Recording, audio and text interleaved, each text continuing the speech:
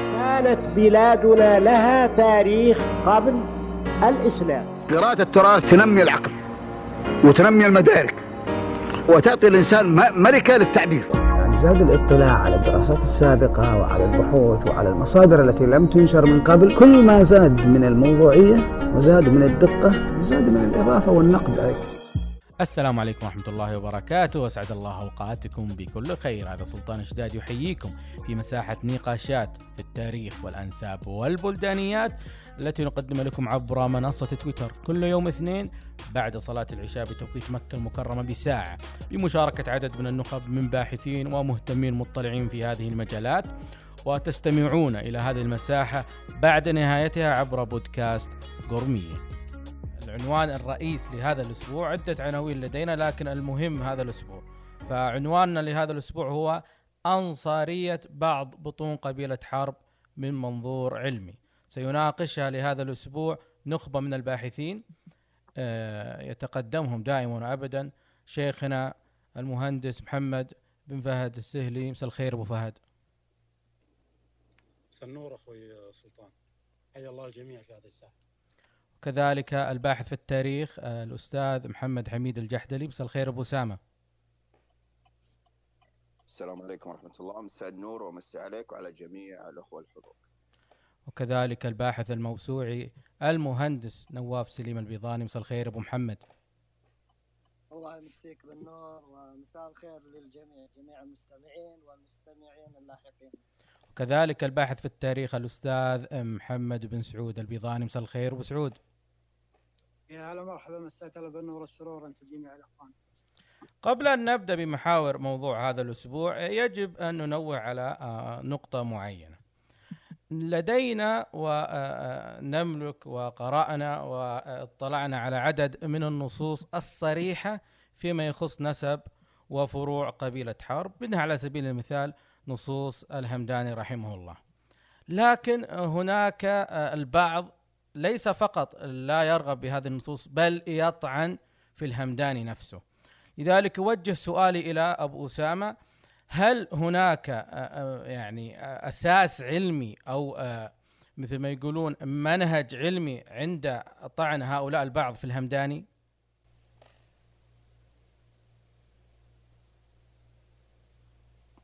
بسم الله الرحمن الرحيم، الحمد لله رب العالمين، والصلاة والسلام على أشرف الأنبياء والمرسلين نبينا محمد وعلى آله وصحبه أجمعين. أولا أستاذ سلطان، قبل ما نجيب على هذا السؤال من هو الهمداني؟ لابد أن نعرف بهذا العلامة الجليل العالم أبو محمد الحسن بن أحمد بن يعقوب الهمداني. طبعا هو لسان اليمن، ولد 280 هجرية وتوفي نحو 336 للهجرة. الهمداني عالم جليل، ليس عالم مجهول أو غير معروف، ولذلك نجد أن هناك جمع من العلماء ترجموا للهمداني وأثنوا عليه ونعاتوه بعدة صفات تدل على علو كعبه وغزارة علمه وسعة اطلاعه. من ذلك أنه قالوا عنه المؤرخ، العالم بالأنساب، الإخباري، اللغوي، النحوي، الأديب، الطبيب، العارف بالفلك والفلسفة والأدب، الشاعر، صاحب التصانيف، فريد عصره في أكثر الفنون، نادر زمانه، أوحد أوانه، الفاضل على من سبقه، المبرز على من لحقه، لم يولد في اليمن مثله علما وفهما ولسانا وشعرا ورواية وفكرا وإحاطة بعلوم العرب، الكبير القدر، الرفيع الذكر، صاحب الكتب الجليلة والمؤلفات الجميلة. مثل هذا النعت حينما ينعت به أحد العلماء فهذا يصل به في علم الجرح وعلم الجرح والتعديل إلى العالم الثقة الحجة في هذا الأمر. حينما ننظر إلى من ترجم للهمداني على سبيل المثال للحصر، نجد أنه ترجم له جمع من العلماء مثل ياقوت الحموي، القفطي، ابن الساعي، الإمام الذهبي، الصفدي، الخزرجي، الفيروز أبادي، عمر بن فهد، جلال الدين السيوطي، حاجي خليفة وغيرهم.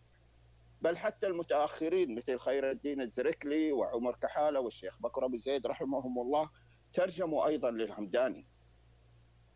هذا الأمر تجد حينما تسقطه على الهمداني تجد هناك نقولات للعلماء في مؤلفاتهم من الهمداني، ولذلك لأنهم قد عرفوا غزارة علمه وقدره وأخذوا من مصنفاته ونقلوا عنها في مؤلفاتهم واستشهدوا بأقواله وآرائه في جميع شتى مؤلفاته، سواء في الأنساب أو التاريخ أو اللغة أو البلدانيات أو غيرها.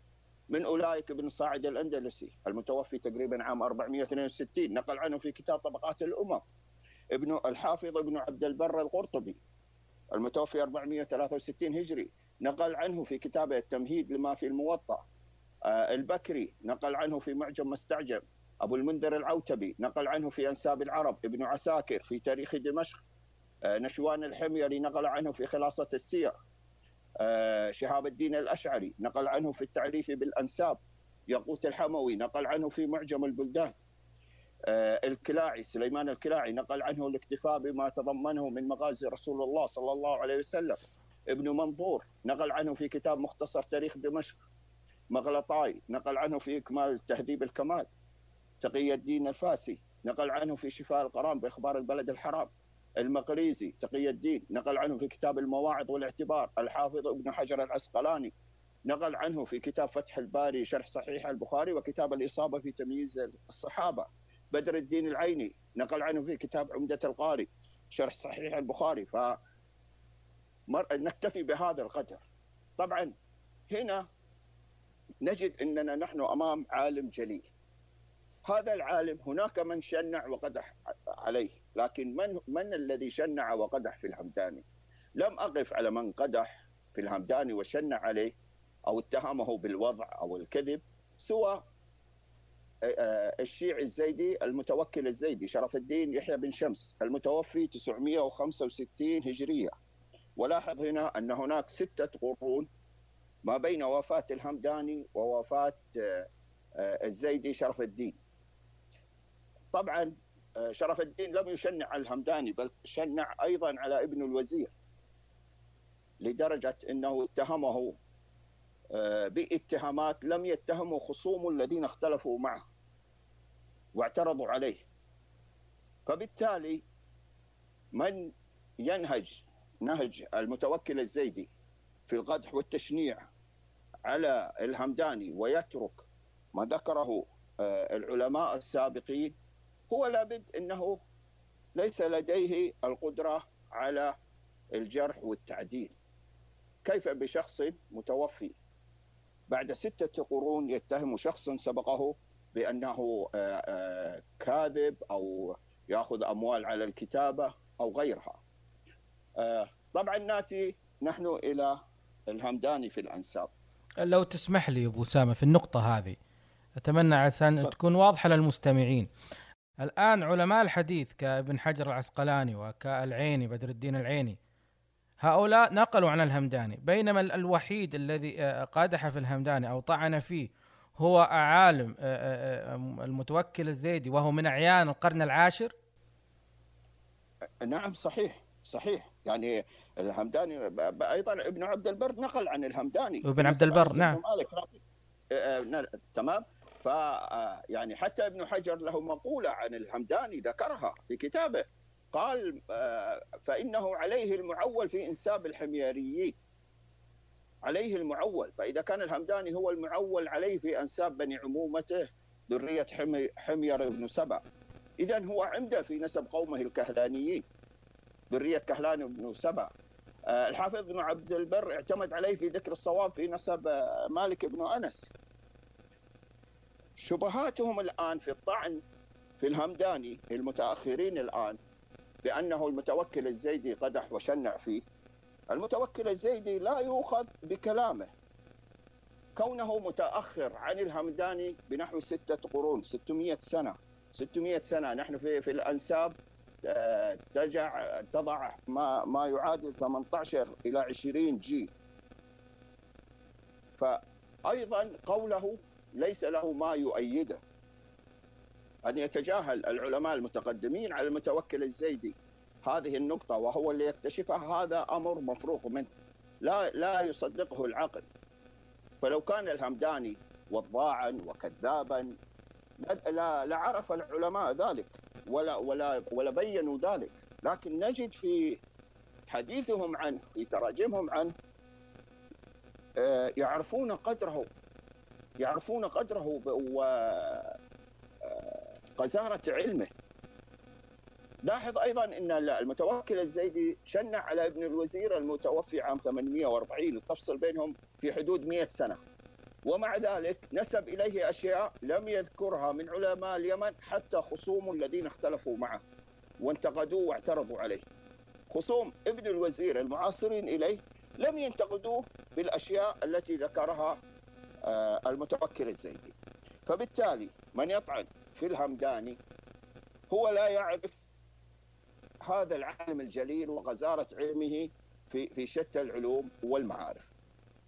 هذا ما حبيت أتكلم فيه عنه. نصوص الهمداني نصوص واضحة في الأنساب في كتابه الإكليل. من الشبهات من يقول إنه كتاب محمد بن نشوان، هذا الكلام غير صحيح. ابن نشوان بنفسه يذكر هذا الشيء فيقول مما يذكره في مقدمته: مؤتما بما ذكره الشيخ الفاضل المؤتمن لسان اليمن وفاتق من كان فيه من الزمن الحسن بن أحمد الهمداني، مما صححه من علمه الجليل وحققه في كتابه المعروف بالإكليل، وكان رحمه الله بمنزلة في العلم والفضل ومعرفة بالفرع والأصل إلى آخره، إلى أن يقول: فأثبت في النسب بما أتى به ذاكرا لما ذكره في كتابه. هذا إقرار من ابن نشوان بأن ما أتى به هو ما ذكره الهمداني، وليس قول ابتدعه محمد بن نشوان. هنا نص واضح: فأثبت في النسب بما أتى به ذاكرا لما ذكره في كتابه، يقصد الهمداني. أيضا محقق الكتاب ثبت لديه أن هذا الجزء الأول هو فعلا كتاب الإكليل، وبالتالي فإن ما قام به ابن نشوان هو نسخ للكتاب، وإن كانت له إضافات يسيرة في عصره فإنها لا تخرج الكتاب عن أصله. أنا أدلل بمثال هنا تاريخ المدينة لابن الزبالة رحمه الله. هذا الكتاب مفقود، ومع ذلك نصوص ابن الزبالة عن المدينة المنورة موجودة في شتى الكتب. ربما كتاب ابن الزبالة كان موجود إلى عهد السمهودي، ولكنه بعد ذلك فقد. ومع ذلك نصوصه واضحة في عدد من المصادر. قال ابن الزبالة مما حدا بأحد الدراسات العلمية من جامعة طيبة كانت عن كتاب ابن الزبالة، وأخرج من النصوص المنسوبة إليه أقرب ما يكون إلى كتاب ابن الزبالة. أكتفي بذلك يا أستاذ سلطان. بارك الله فيك أبو أسامة، جزاك الله خير أبو أسامة. بالنسبة للهمداني إخوان يحتاج مو حلقات في الأسابيع القادمة بإذن الله. نعدكم أنه سيتم تخصيص مواضيع شتى تخص الهمداني ونصوص التي تتعلق بالأنساب، أو حتى في البلدانيات، فمآثر الهمداني كثيرة جدا. ننتقل الآن إلى محور آخر، وسنوجه إلى شيخنا أبو فهد، وهو هناك من ينسب بطون رئيسة من قبيلة حرب إلى بطون من قبائل الأوس والخزرج، يعني بطون أنصارية. هل هذا الربط بين بطون قبيلة حرب الرئيسية، مثلا عوف وبني سالم الحربيتين، هل هذا الربط بين عوف وبني سالم الحربيتين مع بطون أنصارية هو مبني أو على نفس عنوان موضوعنا من منظور علمي، مبني على أسس علمية، أم ماذا يا أبو فهد؟ السلام عليكم ورحمة الله وبركاته. السلام. سعد الله مساءكم جميعا. طبعا الربط هذا اللي يقام به بعض الإخوان من الباحثين المتأخرين حقيقة ربط غير صحيح حقيقة، واعتمدوا فيه على تشابه الأسماء كقاعدة رئيسية عندهم. يدل على ذلك أنه الأخ أحد المؤلفين منهم، يعني عندما يمكن الجميع يتذكر أنه لما ألف بعض المؤلفات كان عندما يسأل يقول أنا أتكلم عن قبائل الأنصار ولا أتكلم عن القبائل المعاصرة. وأخونا أيضا الدكتور عبد الرزاق ذكرها صحيحة في كتابه، قال احتمالات، ولكن هذه الاحتمالات حقيقة في مقابل النصوص، في مقابل الشهرة والاستفاضة، في مقابل الوثائق الصريحة، في مقابل أنك أنت يعني العلماء الشيخ حمد الجاسر والشيخ عاتق البلادي الذين حضرنا مجالسهم، الشيخ عبد القدوس الأنصاري رحمه الله وغيرهم كثير. أنت لو طلعت على كتاب طبقات النسابين أو معجم النسابين ما تجد في أحد الكتب المؤلفة أو المذكورة في هذين الكتابين من نص على أنصارية قبيلة عوف وقال بأنها حليفة لقبيلة حرب، ولا تجد من قال بأن قبيلة بني سالم من الأنصار وهم حلفاء لقبيلة حرب. النصوص التي ذكرها الجاسر والبلادي عن بعض الفروع المحالفة لقبيلة حرب معروفة، والمعروف المقصود بها. فحقيقة يعني هذا مستندهم الرئيسي الذي يدل على عدم صحة ذلك عدة أمور. الأمر الأول، لو كانت بطون حرب الكبار هذه من الأنصار، أقصد مسروح وبنو سالم وبني سالم وعوف وميمون وبني عمرو، فكان الهمداني أول من قال ذلك وأول من تنبأ له. صحيح. لأن قبيلة الأزد هي أقرب القبائل نسبا إلى الهمداني. والهمداني رحمه الله ذكر فرع من فروع الأزد محالف لقبيلة عمرو. فكيف يعني كيف يعني ينسى هذه الفروع الكبيرة وهو الذي يعني درسها في مكة؟ ولو كانت أيضا حرب الجد حرب هذا منسوب إلى حرب المذحجي لكان الهمداني أول من قال ذلك، لأن مذحج أقرب إلى الهمداني أيضا، كما أن الأزد أقرب القبائل إليه، أيضا مذحج أقرب إليه من خولان وأقرب إليه من قبائل قضاعة اليمن الأخرى. فشيء يعني ما الذي يدفع الهمداني إلى أن يتنكر لأهله وللقبائل القريبة له نسبا؟ وهو كثير الاعتداد والافتخار بالأنصار في قصائده وفي هذا من المضحكات حقيقة. طبعا الأصل أيضا اللي اعتمدوا عليها، وهو واضح جدا من كتاباتهم. عندما يذكر الدكتور عبد الرزاق، أنا ما كان ودي أذكر أسماء، لكنه عشان أذكر كتاب الدكتور عبد الرزاق آل خليفة ذكرها صريحة هكذا. الاحتمالات، ما الذي يمنع الاحتمالات؟ الأنساب لا تؤخذ بالاحتمالات يا أخي عبد الرزاق، الأنساب لا تؤخذ بالاحتمالات يا أخي ابن طمع. الأنساب ليست هكذا، الأنساب نصوص صريحة، الأنساب شهرة واستفاضة، الأنساب تؤخذ من واقع القبيلة ولا تنصرف عن هذا الواقع إلا بأدلة صريحة كالشمس. غير ذلك ما يجوز، ما يجوز. ونحن لا نتكلم عن فروع قبيلة حرب، نتكلم عن فروع جميع القبائل العربية. وأنا لي محاضرة يعني قديمة أتمنى من الأخوة المتابعين أنه يطلعوا عليها، اسمها الأخطاء في أنساب القبائل العربية، أسبابها ونتائجها والحلول المقترحة. هذه موجودة في موقع إبراهيم الأمير، الشريف إبراهيم الأمير، موجودة في النت، يعني الاطلاع عليها جيد. الخلاصة إنه هذا الانتساب غير صحيح لما ذكرته، واختصره بأنه الهمداني كان سيكون أول من قال ذلك. ثانيا، الأصل في القبائل إنه اتحاد الأسماء واختلاف الأنساب، هذا هو الأصل وليس العكس. ولا يجمع بين اسمين بين قبيلتين إلا بدليل علمي بنص صريح وشهرة واستفاضة. فهذه الاثنين أيضا تجد لديهم يعني صراحة حقيقة في النقول التي نقلوها أخطاء كثيرة. بنو عمرو بن عوف سكان قباء يسمونهم عوف، صحيح أنه جدهم عوف، لكن القبيلة العمري ديار هذه القبيلة جنوب المدينة يعني في قبة وتلك النواحي، جعلوها في جهة ديار عوف، وبين ديار عوف وبين المدينة قبائل من حرب، بنو السفر وبني علي.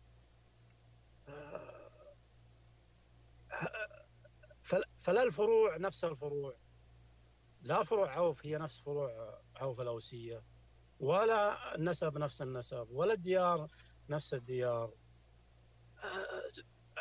تقارب الديار أو بعد الديار. طيب أيضا عوف سليم قريبة، وعوف جهينة أيضا ليست بعيدة وغيرها. ما الذي يجعلك تذهب إلى هذا الاحتمال وتترك الاحتمالات الأخرى إذا كانت المسألة بالاحتمالات؟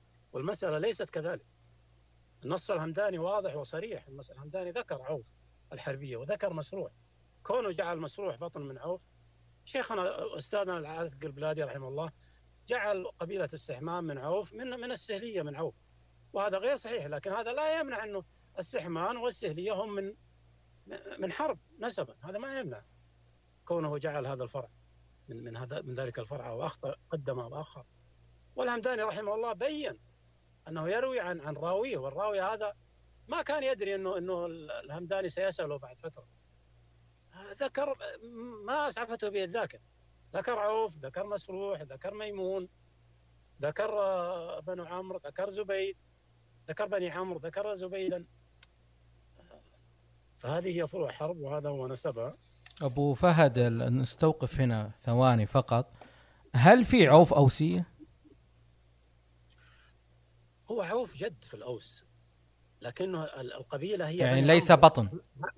أي لا، هو بني عمرو بن عوف. أنت تعرف ذلك من الاطلاع على النصوص العلماء، نصوص العلماء الأقرب، مثل الزبير بن بكار في الموافقيات يقول قبيلة بني عمرو بن عوف، ومثل ابن إسحاق راويس عنه أخذنا السيرة. أهل قباء هم بنو عمرو بن عوف. لماذا جعلوها تركت اسمها بنو عمرو وذهبت للاسم الأعلى؟ ولماذا لا تكون بنو عمرو بن عوف هي عمرو الحربية؟ لأنه احتمالات، بنوا على احتمالات، وبنوا على تشابه أسماء، فوقعوا في مزارق كثيرة، والرد عليها يعني سهل، لكنه مضيعة جهود. وأنا ذكرتها في بحثي لنشاط المقام لا يتسع، وإلا ذكرت في ذاك الوقت أنه تضيع كثير من الجهود للأسف في الرد على مثل هذه الأخطاء وهذه المزالق. وينسب والأدهى من هذا أنك تجد بعض المغردين في تويتر ينسب للشيخ عاتق البلادي كلاما والله ما قاله البلادي، ونصه في كتابه المعجم القبائل العربية المتفقة اسما المختلفة نسبا أو ديارا، صريح في التفريق بين عوف الحربية وعوف الخزرج وغيرها من القبائل الأخرى التي تسمى عوف، وفرق بين سالم الخزرج وسالم حرب. هذه النصوص صريحة، ما نتركها ونذهب نبحث يعني على احتمالات أو على تشابه أسماء. وأيضا النقطة الأخيرة اللي أحب أذكرها، وسامحني أخوي سلطان أنا قد أكون توسعت شوية، لكن مثلا الآن لما يذكروا مثلا والله وجود الأنصار في قرية في الصفراء يعني وفي وادي الفرع. طيب نحن وادي الفرع الآن توجد فيه أسماء من عوف ومن مطير وأحيانا من غيرها من القبائل، لكن الوادي هو وادي بني عمرو. ما يمنع هذا وجود أشخاص أو كذا، هذا لا يدل، أو وجود جزء من مطير موجود في وادي الفرع أو جزء من عوف موجود أن الوادي ليس وادي بني عمرو. هذا قراءة مجتزأة، قراءة من يعتقد ثم يستدل، ثم الذي لا يفرق بين الصفراء القرية والصفراء الوادي. يعني هذه كلها أمور يعني بالنسبة للمطلع واضحة، لكن بالنسبة للمتلقي العادي مسكين حقيقة، ظلما له أن يتعرض لهذه الكتابات حقيقة. ونسأل الله أن يعني يهدي من يكتب ذلك. والنصوص صريحة يعني واضحة جدا. هذا ما لدي أخوي سلطان. بارك الله فيك شيخنا أبو فهد، وكعادتك لي إضافة لو إضافة لي لو سمحت. تفضل أبو سامة، تفضل. بس لو تسمح لي بس بنوه للإخوان اللي طالبين المداخلات إخوان، سنبدأ بها مع نهاية آخر محور، راح نفتح الباب للمداخلات. تفضل أبو سامة. طبعا الأستاذ محمد فهد كفى ووفى من الشبهات اللي وقعوا فيها، إنهم يعتقدون ثم يستدلون، يبحثون عما يرد من تصحيف أو خطأ مطبعي في مصنف ما ثم يستدلون به. من ذلك مثلا النسبة إلى سلمة السلمي، وجدوا تصحيف في كتاب المناوي في فيض القدير إنه ذكر مرة واحدة باسم السليمي، حتى الصحابي ابن قراء ذكر بابن قراء، لكن لو رجعت لا تجد أحد من العلماء ذكر ذلك، بل بما فيهم المناوي ذكر في أكثر من موضع من كتابه النسبة السلمي ولم يذكر السليمي، ولكن وجدوا هذا التصحيح الوحيد فقط في الكتاب فتعلقوا بهذا الوهم وبدأوا يروجون له في أوساط عامة الناس. يعني حتى المناوي نفسه رحمه الله في مختصره لم يقع هذا التصحيح. دائما حينما نقرأ كتاب مؤلف فنحن نسير إلى منهج المؤلف في ذلك، فالمؤلف حينما يذكر الاسم صحيح في أكثر من موضع ثم يقع تصحيف في موضع ما، فنحن نؤول هذا التصحيف أما من النساخ أو من المطبعة أو سبقة قلم من المؤلف، ولكن لا نضعه ونتلاشى ونتجاهل ما يذكره المؤلف من حقائق. شكرا يا أستاذ سلطان. بارك الله فيك أبو سامة. الآن ننتقل إلى أبو محمد. أبو محمد، هناك سؤال يتبادر للذهن: هل هناك منهجية علمية عندما يتم النسب بطون معاصرة من قبيلة حرب إلى بعض الصحابة، بعض الأعلام، بعض المشاهير من قبائل الأنصار؟ بسم الله والصلاة والسلام على رسول الله. أسعد الله مساكم بكل خير جميعا. حقيقة الأخوان يعني أفادوا وجادوا فيما ذكروا، وأنا يعني لا أريد أن أطيل عليكم، ولكن هذه المسألة مسألة أو نستطيع أن نسميها الصرخة الجديدة في الأنساب، صرخة الانتساب إلى الصحابة. ويعني ليت هذه العودة إلى أنساب الصحابة تكون قبل ذلك عودة إلى التخلق بأخلاق ديننا واتباع السنة، يعني بدلا من هذه الأنساب المتخيلة المتوهمة. وهذه الظاهرة يعني موجودة في كثير من بلاد العرب، وليست يعني عندنا حالة استثنائية. فالنساب الشامي محمد حسن الشراب رحمه الله ذكر يعني كلمة جميلة، يقول: فأكثر الناس في زماننا جهلوا أصولهم القديمة لانعدام النسابين في القبيلة وانعدام التسجيل وتفرع الأصل إلى فروع كثيرة نسي معها كل فرع أصله مع مرور الزمن. فإذا سئل شيوخهم تخيلوا اسما شبيها لاسم قبيلتهم فنسبوا أنفسهم إليه، ويزداد تعلقهم بهذا الاسم إذا كان من الصحابة أو من قريش أو من النسب النبوي.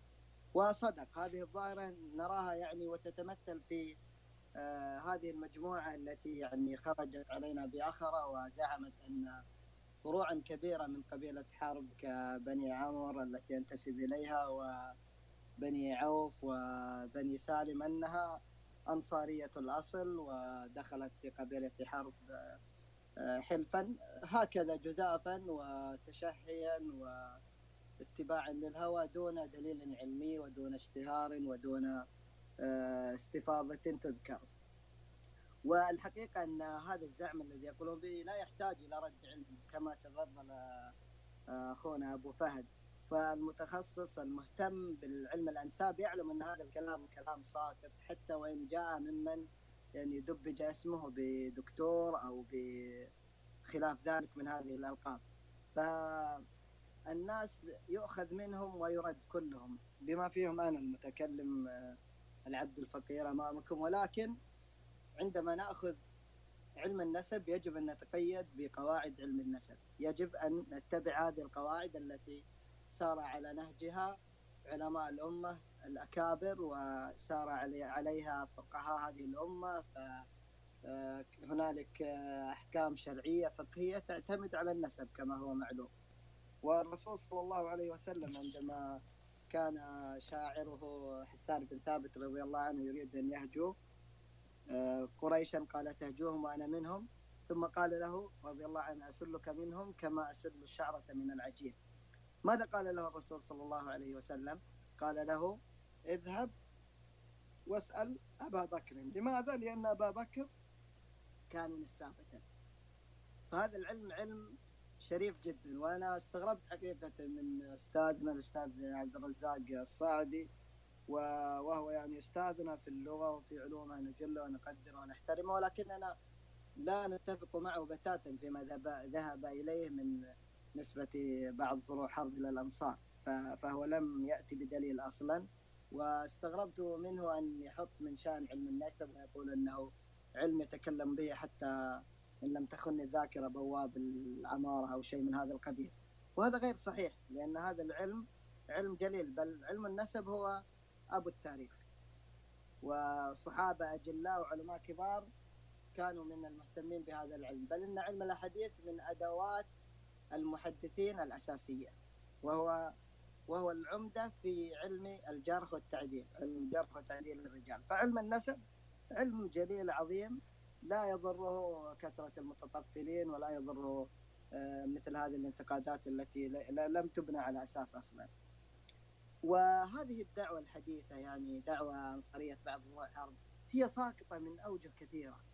أولا أن النسب يثبت شهرة شرعا، يثبت شهرة واستفاضة، وليس عندنا نحن كحرب، ليس عندنا ولم نرث عن آبائنا ولا أجدادنا بتاتا أننا من الأنصار، ومن يقول بهذا القول فهو كذاب. أنا أقولها دون مجامل، هو كذاب كذاب كذاب، ولا يستطيع أن يثبت ذلك. ثانيا، لا يوجد ولو نص يتيم واحد يذكر أن بني عمرو أو بني سالم أو عوف الحربية أنهم أنصار وأنهم دخلوا في حرب حلبا، لم يذكر هذا نسابة من نسابة العرب المتقدمين، بل لم يذكر هذا أي من نسابة الأنصار. كل نسابة الأنصار، المطري والدمياطي وعبد الرحمن الأنصاري رحمه الله، كلهم لم يذكروا مثل هذا الكلام، ولا يمكن أن يغيب هذا عنهم. فقبيلة حرب ليست بالقبيلة التي يعني لا يمكن أن يلاحظها أحد، هي قبيلة تملأ الأرض في الحجاز، بل يعني تسيطر على جزء كبير من نجد، ولا يمكن أن لا يعلم بها هؤلاء النسابة الأنصار، ولا يعلمون أن هؤلاء بنو عمومتهم وأنهم دخلوا فيها حلفا. فهذا يعني يدلك على ضعف ويعني قلة ما لديهم من علم في علم النسب. من يقول بأنصارية هذه الفروع لا يفقه في علم النسب شيء حقيقي. الشيء الآخر أن هؤلاء يعني كل دعواهم تدور حول مسألة تشابه الأسماء وتقارب الديار، والعلماء النسب منذ القدم قالوا تشابه الأسماء مدعاة للخلط في الأنساب. بل يعني يدلك على هذا التخبط أن هؤلاء الذين يزعمون أنصارية حرب الآن كانوا يزعمون أشياء أخرى. أنا سأذكر لكم بعض الأمثلة من الانتساب إلى الصحابة. ولماذا هذا الانتساب إلى الصحابة؟ هو أحيانا يعني مصدره شعور بالنقص في ذوات بعض هؤلاء، هو يشعر بنقص فيريد أن يخلق لنفسه نسبا جديدا، ويريد أن يكون هو حفيد هذا الصحابي أو ذلك الصحابي، رغم أن الإنسان يعني أبو لهب أشرف مني نسبا ولكنه في النار، هو كافر حقير محتقر، لا ينفعه هذا النسب العالي. فالنسب في النهاية يتعلم لصلة الرحم، يتعلم لحفظ حقوق العصبة، يتعلم لتلاحم هذا المجتمع. الذي يحدث الآن من تفاخر الأنساب هو في الحقيقة يهدم كل هذا الذي ذكرناه، بل يعني يحدث فتنة أحيانا بين الأخ وأخيه، بين ابن العم وابن عم للأسف.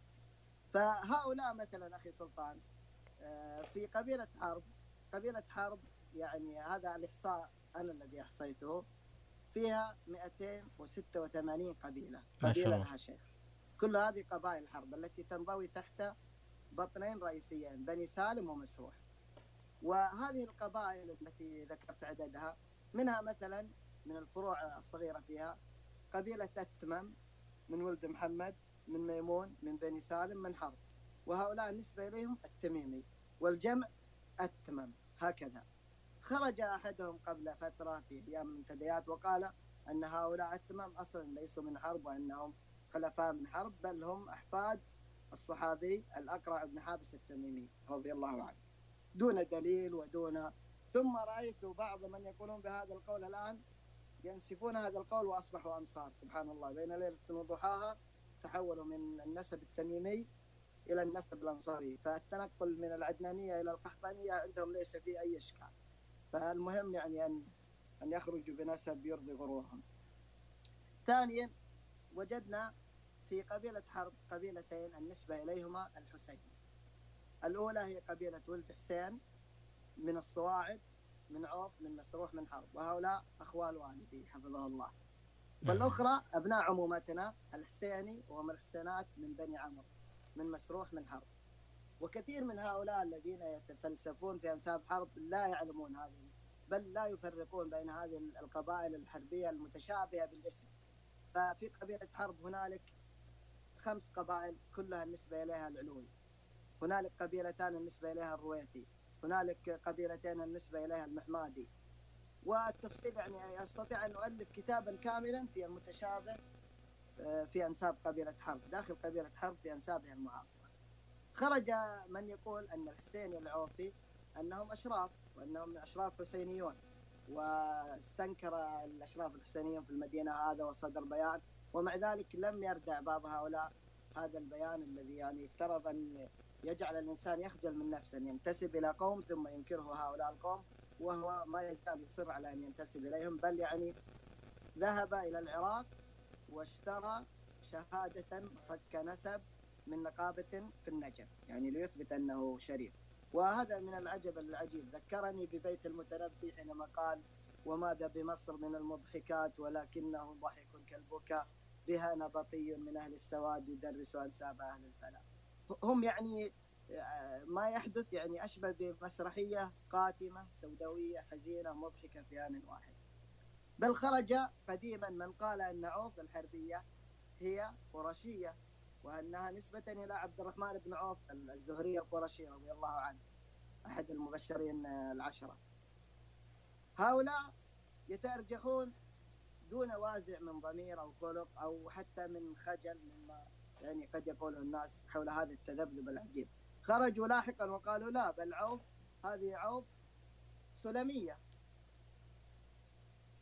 والآن أصبحت عوف بقدرة قادر أنصارية، وجعلوا كما ذكر أخونا محمد بن فهد العوفي جعلوا بني عمرو بن عوف الأنصار جعلوهم عوف، يعني ألغوا اسم القبيلة المعروف قديما وهو بني عمرو وجعلوها عوف، لأن عوف الآن تسكن كثير منها يسكن في قباء التي هي كانت من ديار بني عمرو بن عوف الأنصارية.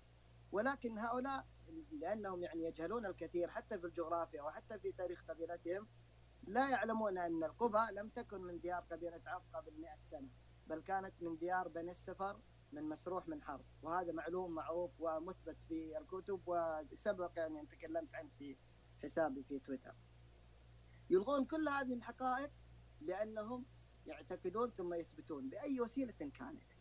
ثم خرج لاحقا أيضا من زعم عجيب جدا، زعموا أن قبيلة الأحامدة من ميمون من بني سالم، وقبيلة التراجمة من الصواعد من عوف من مسروح، وقبيلة ولد محمد من ميمون من بني سالم من حرب، هذه 3 قبائل كبيرة في حرب، جعلوهم من قبيلة سليم الكريمة جيراننا، وقالوا هؤلاء ال3 إخوان تخاصموا مع قوم من سليم وخرجوا مغاضبين، ثم سبحان الله هؤلاء الأخوة ال3 لم يجتمعوا، تفرقوا، 2 ذهبا إلى بني سالم من حرب، وواحد أصر أن يذهب إلى مسروح الحربية، وأصبحت هذه القبائل محالفة في قبيلة حرب.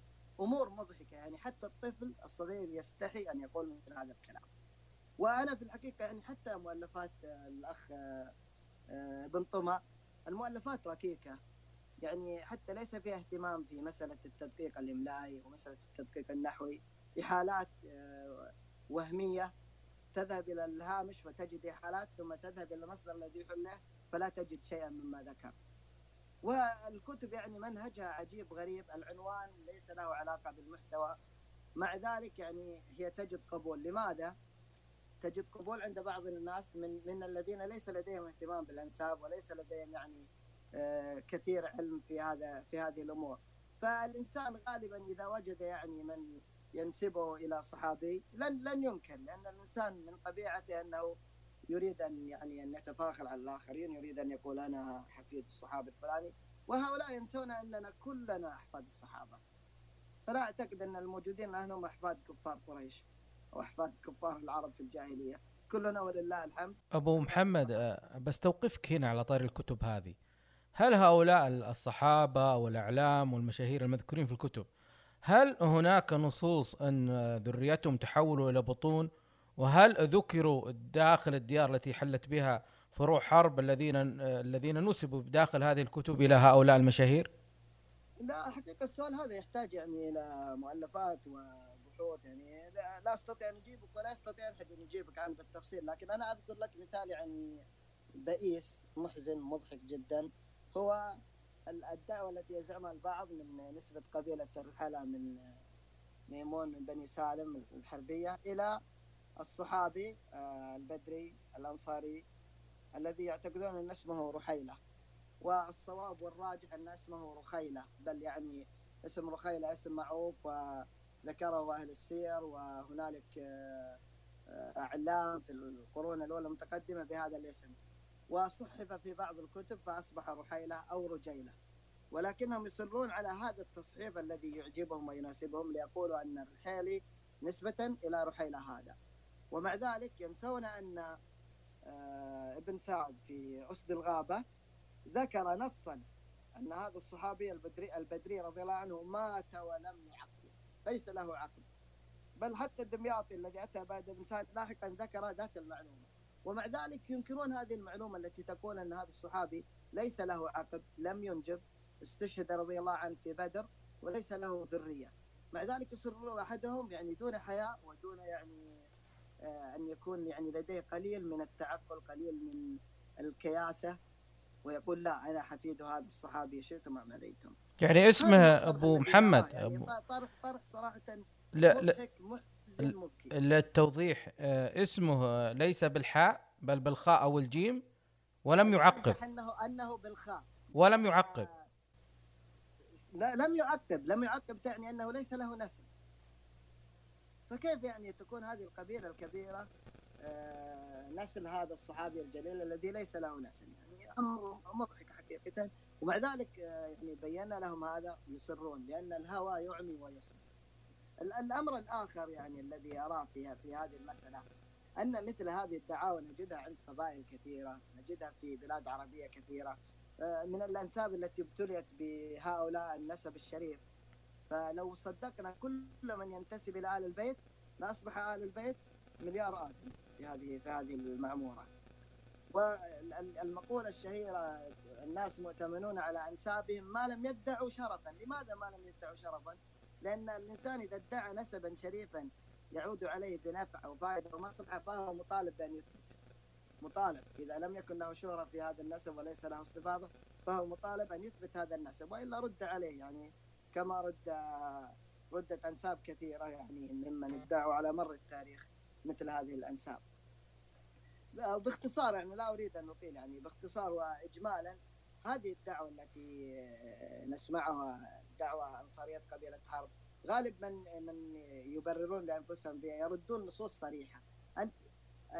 القاعدة في الأنساب أن كل قبيلة على نسبها المعروف والمستفيض والمشتهر لدينا الآن، ما لم يثبت خلاف ذلك بدليل لا يرد. فأنا لا أستطيع أن أرد نص يقول أن حرب هي قبيلة تنتسب إلى حرب بن سعد الأكبر بن خولان، لا أستطيع أن أردها بناء على هذه الأقوال الركيكة، هذه الأقوال التي لا يستطيعون أن يدللوا عليها. ثم يأتي أحدهم ويقول هذه من الاحتمالات. الأنساب لا تؤخذ بالاحتمالات. إذا كانت الأنساب بالاحتمالات فلا نحتاج أصلا إلى أن يكون هنالك علم نسب، ولا يصح أن تبنى عليه قواعد شرعية. هؤلاء لديهم مغالطات منطقية كثيرة جدا، ولكن لعل هذا الكلام فيه الكفاية. بارك الله فيك أبو محمد. أكرر إخوان المداخلات بعد نهاية آخر محور وهو المحور التالي، سنفتح الباب للمداخلات. محورنا التالي مع أبو سعود، وهو أبو سعود لدينا نصوص قديمة تم ذكر فيها الأنصار، بحيث أنه كان الذكر هنا عن تواجدهم في مواضع وبلدان حلت بها فروع من قبيلة حرب. كيف نفهم ونستوعب هذه النصوص من منظور علمي؟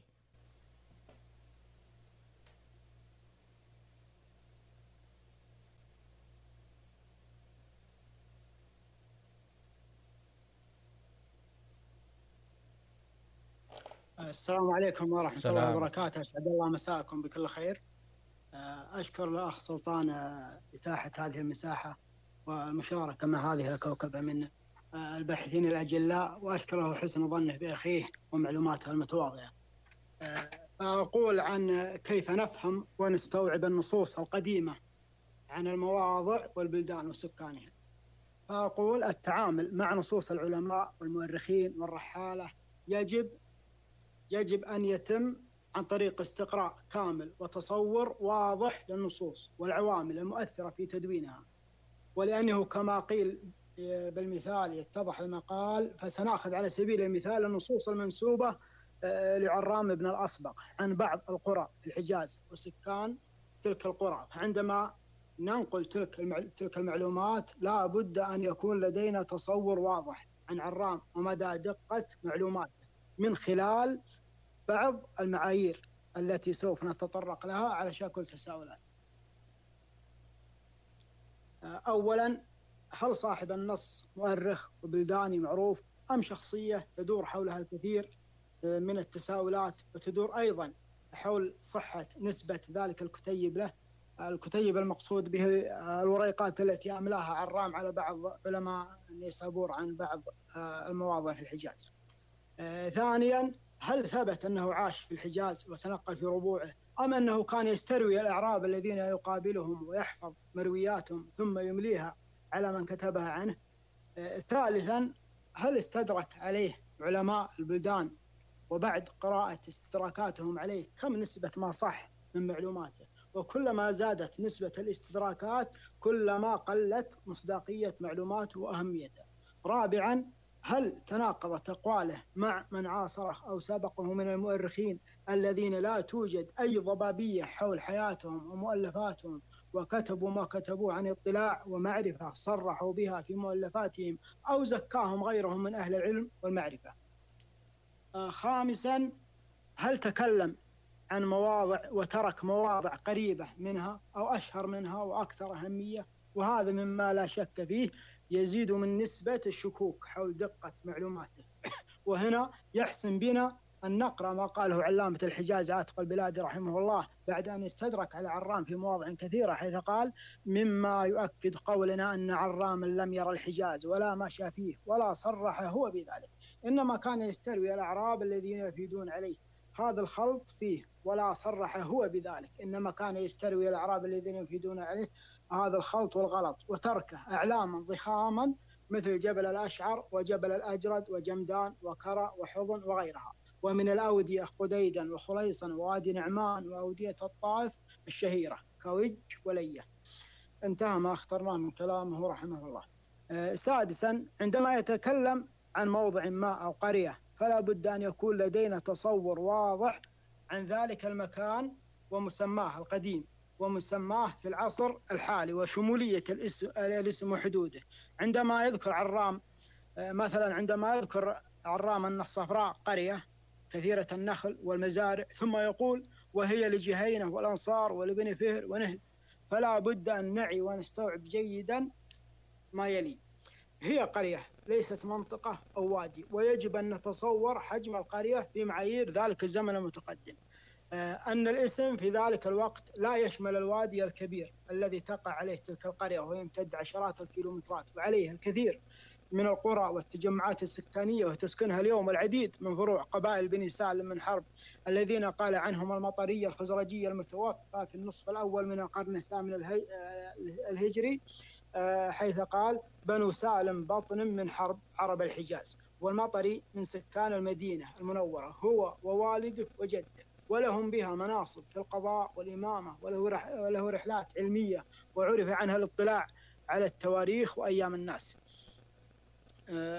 أنه من المستحيل أن تسكن 4 قبائل في تلك القرية أو فروع منها، بل الذي يقصده عرام إذا صحت معلومات أن تلك القرية يسكنها أفراد من تلك القبائل، ومن المعلوم أن العيون والمزارع بيئة جاذبة فيأتي إليها من يستطيع أن يستثمر بها ويشتري بساتين للزراعة حتى لو لم تكن تلك القرية من ديار قبيلة. مع العلم أن البلاد رحمه الله استدرك على قول عرام هذا فقال: أما سكانه فقد كانوا من كنانة وغفار خاصة، وقد تنزل جهينة نواشغه التي تصب من الأشعار، وربما نزلت مزينة راسه حيث الروحاء وورقان، لكن في عهد عرام كانت قبيلة حرب قد نزلته، وليست هذه ديار الأنصار.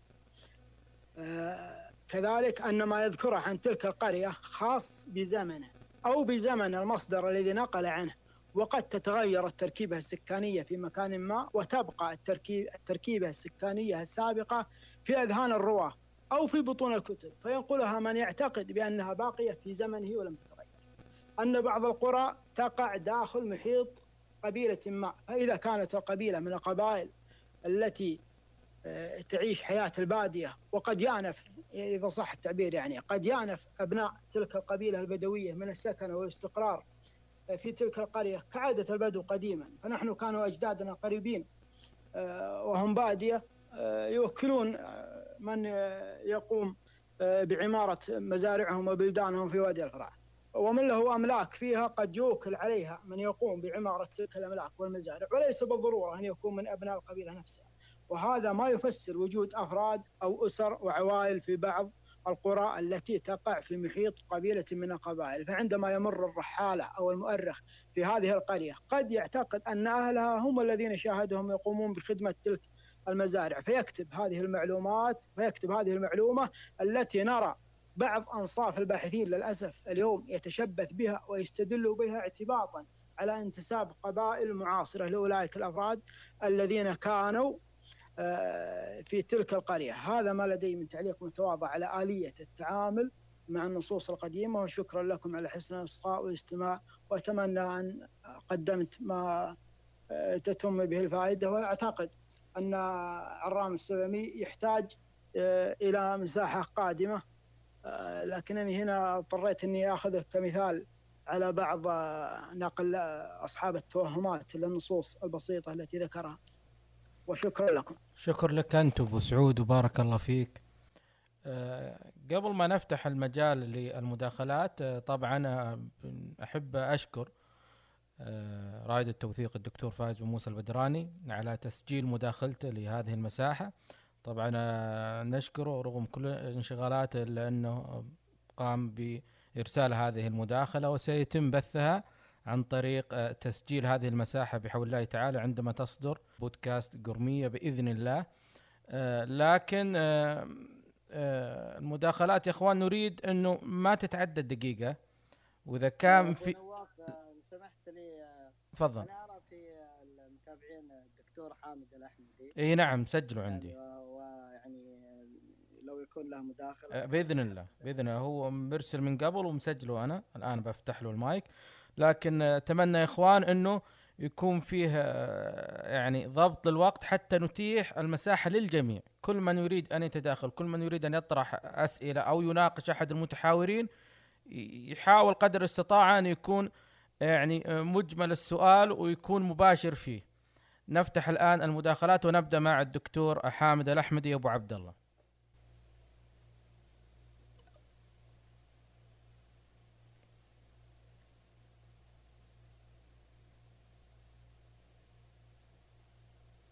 تفضل ابو عبد الله.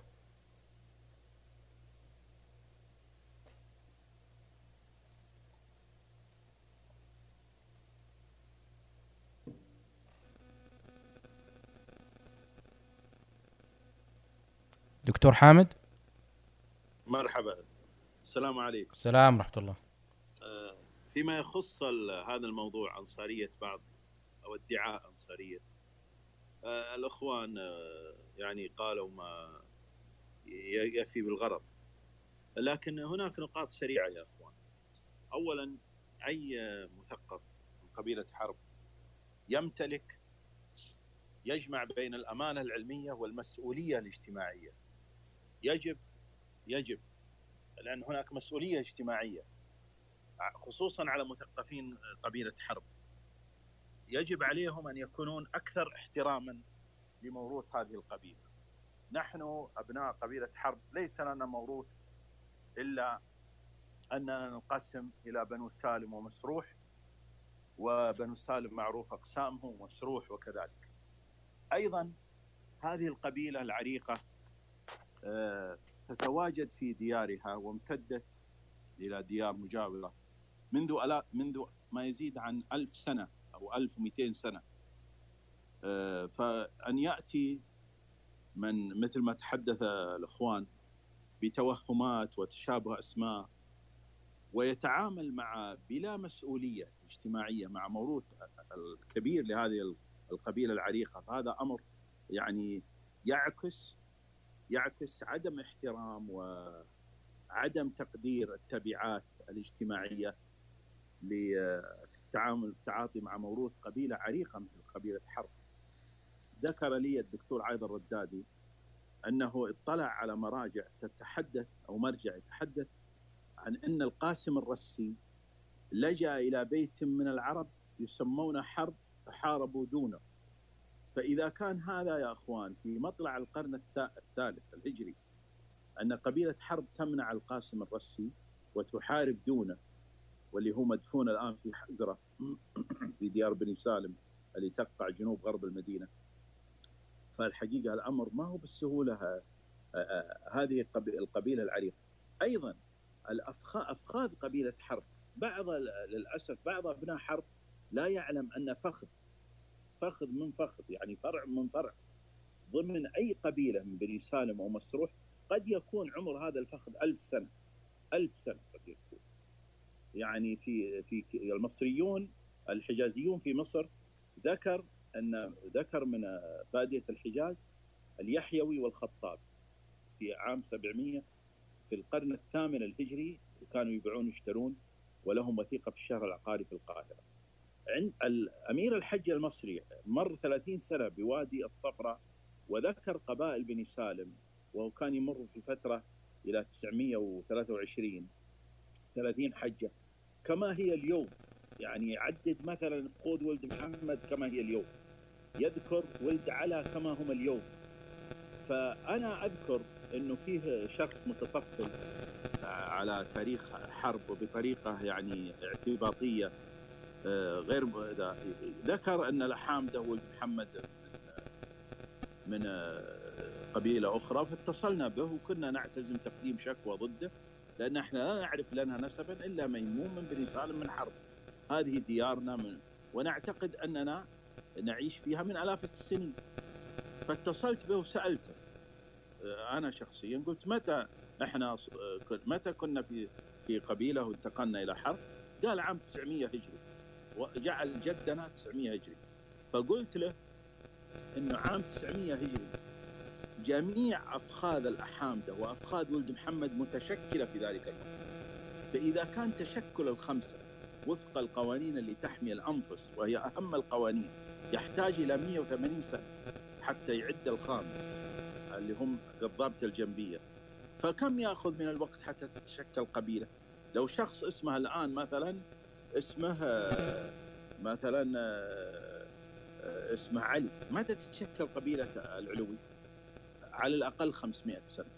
هناك يا أخوان وثائق، مثلا أعطيكم وثيقة لي للفخذ اللي أنا منه، إحنا اسمنا الحمود ونحن فخذ من الذكيري، والذكيري فخذ من ولد علي من عقب فضيل ومن حمد.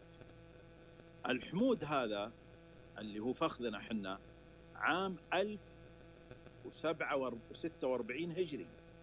هناك وثيقة صك وقفية لأجدادنا، لا في هذا ومكتوب في محكمة شرعية في ينبع أو عند قاضي شرعي في ينبع النخل، لا يكتب. تصوروا الموقف لا يكتب حتى الحمود. نحن أفخاذ من المهنوي ومن الدهامي والدهيمي، فيكتب بأسماء الأفخاذ، يكتب فلان بن فلان الدهامي. فلك أن تتصور يعني قدم هذه القبائل وعراقتها.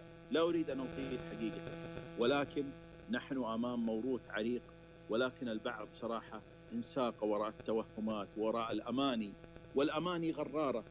ولكن الحمد لله يعني وجود نخبة مثقفة واعية تقف لهم بالمرصاد، ليس بطريقة عاطفية ولكن بطريقة موضوعية كما تحدث الأخوان، ويعني تكشف لهم العبث اللي يعملونه، وأيضا تكشف لهم أن حرب هذه القبيلة العريقة لا تستجدي نسبا، بل تعتز بنسبها وبموروثها. بارك الله فيك يا أخ سلطان، وفي جميع الأخوان المتحدثين، وفي جميع الحضور حقيقة.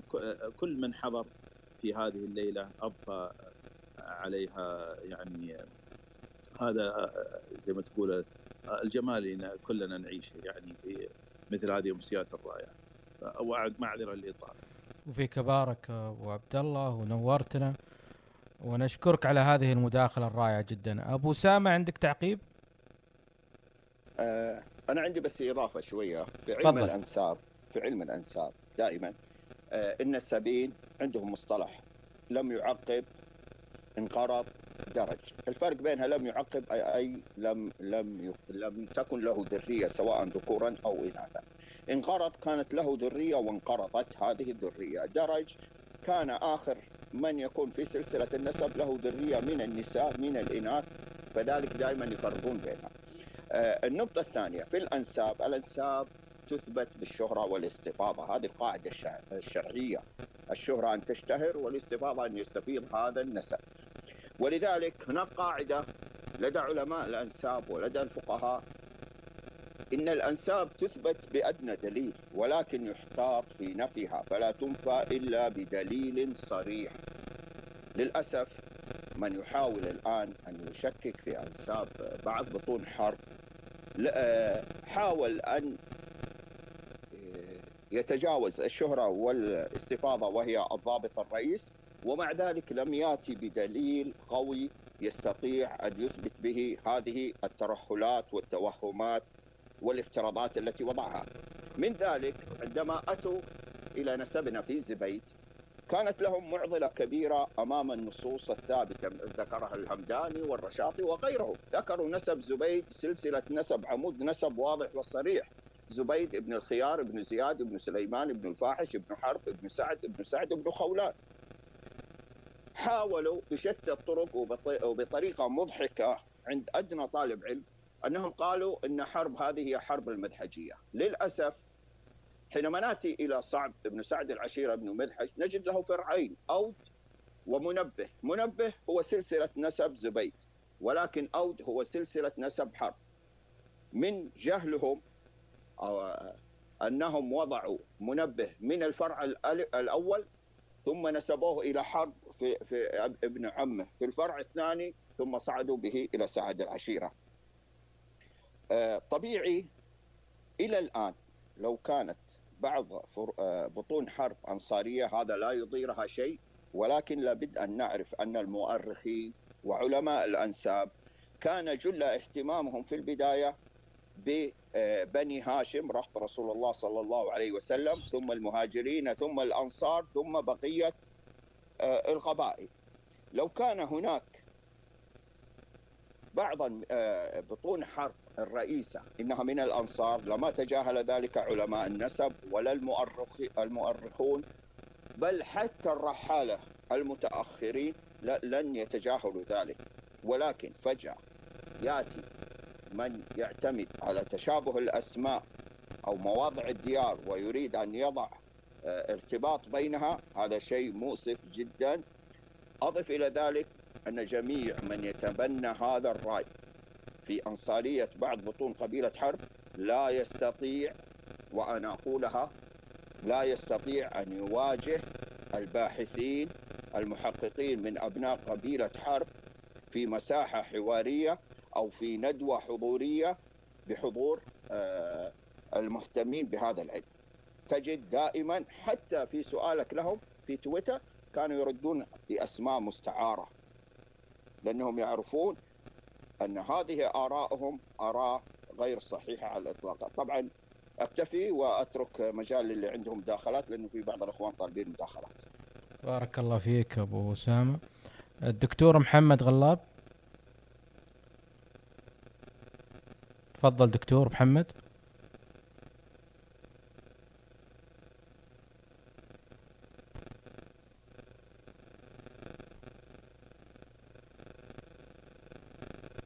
دكتور محمد.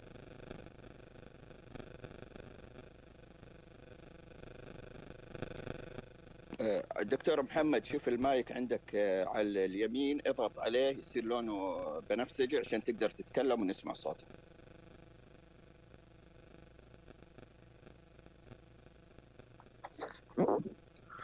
السلام عليكم ورحمة الله وبركاته. السلام ورحمة الله. هل الصوت مسموع؟ اي واضح، تفضل دكتور. الله يرضى عليكم جميعا، سعد الله مساكم جميعا. طبعا استمعنا لطرح الإخوان والموضوع ككل برمته. أنا مداخلتي بنظرة عامة بعيدة عن الرأي والرأي الآخر أو التحيز إلى رأي ورأي آخر حول القبيلة. منظوري كمنظور لست باحث ولست مهتم في الأنساب كبحث وكتحري وكدقة، لكن ما يهمني كفرد من أفراد القبيلة. ألا ترون جميعا بغض النظر عن الرأي والرأي المقابل أن هذا الطرح وهذه المشاحة وهذا النقاش وهذا الجدل ألا يؤدي إلى الإساءة إلى القبيلة ككل عامة، بحيث يرى المشاهد من القبيلة أو المشاهد من خارج القبيلة أن هذه القبيلة تبحث عن أصلها. الجدل ليس في الفروع، الجدل ليس في انتساب فخذ أو قبيلة فرع من قبيلة إلى القبيلة الأم. الجدل في أصل القبيلة، أين أصل هذه القبيلة؟ المجادلة في هذا الأمر تؤدي إلى التشكيك مهما كان الرأي أو الرأي الآخر أو الغالب من، لكن مجرد أن نتجادل في نسب قبيلتنا وأين تصب وأين يأتي نسبنا الأصل، فنحن نتكلم عن جدلية ونتكلم عن تشكيك. فيأتي سائل من قبيلة أخرى وقد يأتيني ويقف أمامي ويقول وين أصلكم بالعربي؟ أنتم جادلين على أصلكم، ما تدرون وين أنتم. يعني حتى بعض القبائل التي تنتسب سواء ثبت أو لم يثبت، لكن انتسابها ثابت سواء هو حقيقي أو غير حقيقي، لكن لا مجال للأرجح في الموضوع. فنحن كمثقفين ونحن كأبناء القبيلة لماذا أحدثنا هذا الشرخ الكبير؟ فالمنظور العلمي قد إذا تناقشت مع من يقول الأنصارية سيقول لك المنظور العلمي عندي الجين الوراثي الذي استحدث أخيرا، وهو يثبت ويثبت ويثبت ويثبت ويثبت ويأتي في سرد. المقابل الآخر وهو ما يطرح في هذه الحلقة أنه استند إلى مؤلفات تاريخية، والأساس قد يكون الهمداني وقد يتم التشكيك من الجهة الأخرى. لكن أنا أبتعد عن هذا الجدل وأراها من منظور أكبر، منظور وطني أولا. الشيء الثاني المنظور التشكيك في نسبنا. ألا ترون معي ولو قوبلت في هذا السؤال كيف سأجيب؟ أنتم تشككون يا أبناء قبيلة حرب في نسب قبيلتكم، أين تنحدرون؟ من أين تأتون؟ وهذا إشكالية كبيرة. لكم تحياتي، ولنبتعد عن المشاحة والمشادة في هذا الموضوع قدر الإمكان إن قدرنا، ولكنها الأمر أصبح فضائي للأسف الشديد، وأنا من منظوري أرى أنه أضر بالقبيلة أكثر من أن ينفعها. شكرا لكم والسلام عليكم ورحمة الله. الشكر موصول لك دكتور محمد على هذه الكلمة الرائعة. إذا هناك أي تعقيب من المتحدثين قبل أن نأخذ مداخلة الأخ عبد الرحمن الأنصاري؟ أنا يعني اسمح لي أشكر الدكتور على مداخلته، ولكن يعني أنا أعتقد أنه يعني يتكلم من يعني حمية يشكر عليها، ولكن نحن يعني كما يقول المثل العربي مرغم أخاك لا بطل. يعني للأسف هؤلاء الذين زعموا هذا الزعم الجديد وخرجوا عن أقوال كبار علماء هذه القبيلة في الأنساب، وهم من هم في العالم العربي وليس بالقبيلة، علامة الجزيرة الشيخ حمد الجاسر، علامة الحجاز الشيخ عاتق البلادي، الدكتور فايز البدراني، الدكتور عايض الردادي وغيرهم. يعني ممن يعني قتلوا نسب القبيلة بحتا، خرجوا. يعني لو كانت مجرد كلام مجالس لا اتفقت مع الدكتور في أنه يعني هذا إشكالي، ولكن عندما تكون هنالك مؤلفات فنحن من واجبنا كمثقفين، من واجبنا كمهتمين بعلم النسب أن نبين للناس هذا الخطأ الذي وقعوا فيه. وعموما نسب القبيلة لا يؤثر فيه مثل هذا الكلام يعني. فالأصل الثابت المثبت نصا على أصول علم النسب التي عند العرب. أما مسألة الأنساب الحمضية فأنا رأيي فيها يعني ذكرت كثيرا، والأنساب الحمضية ليس لها ناقة ولا بعير في أنساب العرب، لأننا إذا قلنا أنساب العرب نحن نتكلم عن علم النسب الذي أصله الفقهاء هذه الأمة واتفقوا عليه وقامت عليه تبعات قانونية وتبعات فقهية لا أحد يجهلها. فمسألة النسب العالي لكل القبائل المعاصرة كان الناس يعني كثير منهم يجهلها. يعني الشخص تجد أنه يعلم أنه ينتسب إلى قبيلة حرب أو جهينة أو عتيبة أو مقيرة أو عنزة، ولكن كثير منهم لم يكن يعرف إلى أي قبيلة من القبائل العربية القديمة تنتسب هذه القبيلة المعاصرة إلا بعد أن أصبحت لدينا يعني ثورة في تسعينات القرن الهجري المنصرم، وأصبح هنالك يعني علماء يعني كبار كالشيخ حمد الجاسر وغيره يعني ممن تكلموا في هذه الأنساب القديمة. إذا الخلاصة أننا هنا ردة فعل لهذا الفعل الخاطئ الذي حدث. فإذا كان هنالك لوم يجب أن يكون على من أحدث نسبا محدثا لم يقل به أحد من قبل. ونحن نرى أن السكوت عن مثل هذا أنا أتعامل معه كتعاملي مع المجاهد المعصية، يجب تبكيته ويجب يعني بيان حاله للناس. بارك الله فيك أبو محمد. الأخ عبد الرحمن الأنصاري، لو سمحت لي يا أبو. تفضل أبو فهد. معليش المعذرة من أخوي عبد الرحمن الأنصاري.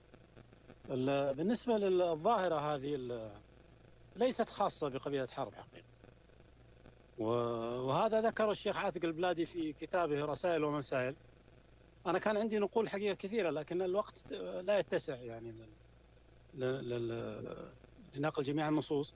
فسبحان الله عندما حصلت هذه المداخلة هذا النص مفيد جدا. يعني في رسائل ومسائل الجزء الأول صفحة 107 ذكر الشيخ عاتق البلادي أنه في وقتنا الأخير، وهذا قبل أكثر من 15 سنة يمكن، ذكر أنه ظاهرة موجودة هذه يعني انتشرت في الفترة الأخيرة، أن صار الناس يبحثون عن أسماء مشهورة قديمة، قبائل قديمة الأنصار أو غيرها، وينتسبون لها، وهي ليست خاصة بقبيلة حرب. الأمر الثاني، الأنصارية ليس لها علاقة بالهمداني أبدا. لو لم توجد نصوص الهمداني أيضا الأنصارية لا تصح الأنصارية، وليس لها علاقة أبدا بالهمداني. لو فقد الإكليل وكان غير موجود أيضا الأنصارية غير موجودة وغير صحيح. المعطيات المصادر التي لا يوجد مصادر، لا يوجد نصوص صريحة، بل جميع النصوص الصريحة الموجودة تخالف ذلك. المطري الذي هو من الأنصار صاحب تحقيق النصرة قال بنو سالم بطن من حرب. الجزيري صاحب الرحلة أيضا عبد الرحمن الأنصاري في القرن الثاني عشر وبداية الثالث عشر. الشيخ حماد الأنصاري، الشيخ عبد القدوس الأنصاري، نصوص كثيرة كلها. صاحب تحفة الأحباب وغيره، مسالك الأبصار كلها تنص على أنه سالم هذه غير سالم تلك. فحتى لو الأنصارية ليس لها علاقة يا إخواني في الهمداني أو في الإكليل، ليس لها علاقة. الأنصارية بهذا الشكل الذي يطرح غير صحيحة إطلاقا، سواء صح أنه قبيلة حرب خولانية النسب أو هلالية كما ذهب إليه ابن حزم، وهو قول ضعيف في ظل المصادر الموجودة. الشيء الثالث اللي هو الحمض النووي ليس صحيحا، ما يذكره البعض أنه الحمض النووي جعل قبيلة حرب أنصارية.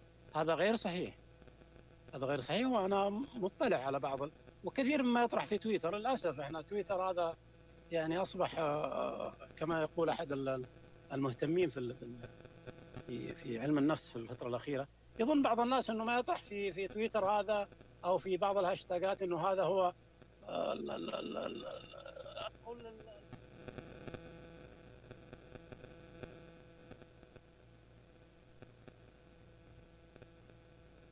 أبو فهد.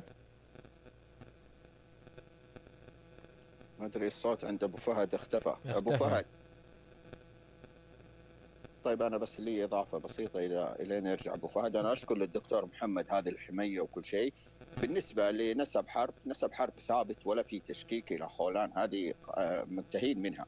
لكن ما نناقشه هنا هو وهم البعض في نسب بعض البطون إلى الأنصارية، يريد أن يخرجهم من النسب الثابت لهم في حرب وينسبهم إلى الأنصار.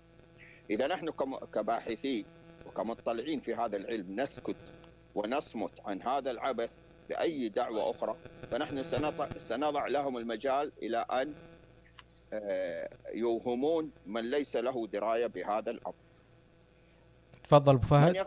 من يقع عليه اللوم في المقام الأول هم من أتوا بهذا النسب المحدث لبعض بطون قبيلة حرب. تفضل يا أبو فهد.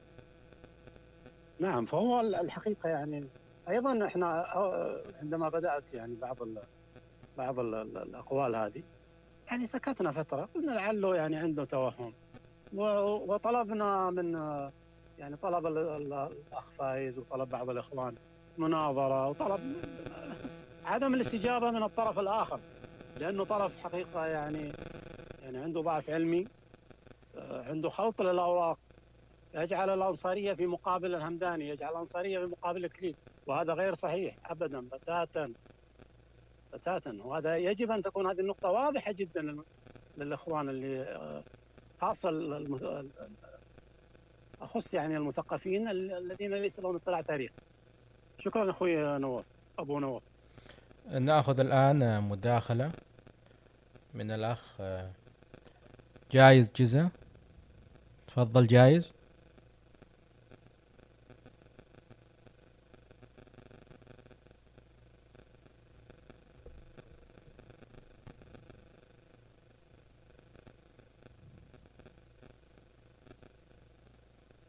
الأخ جايز.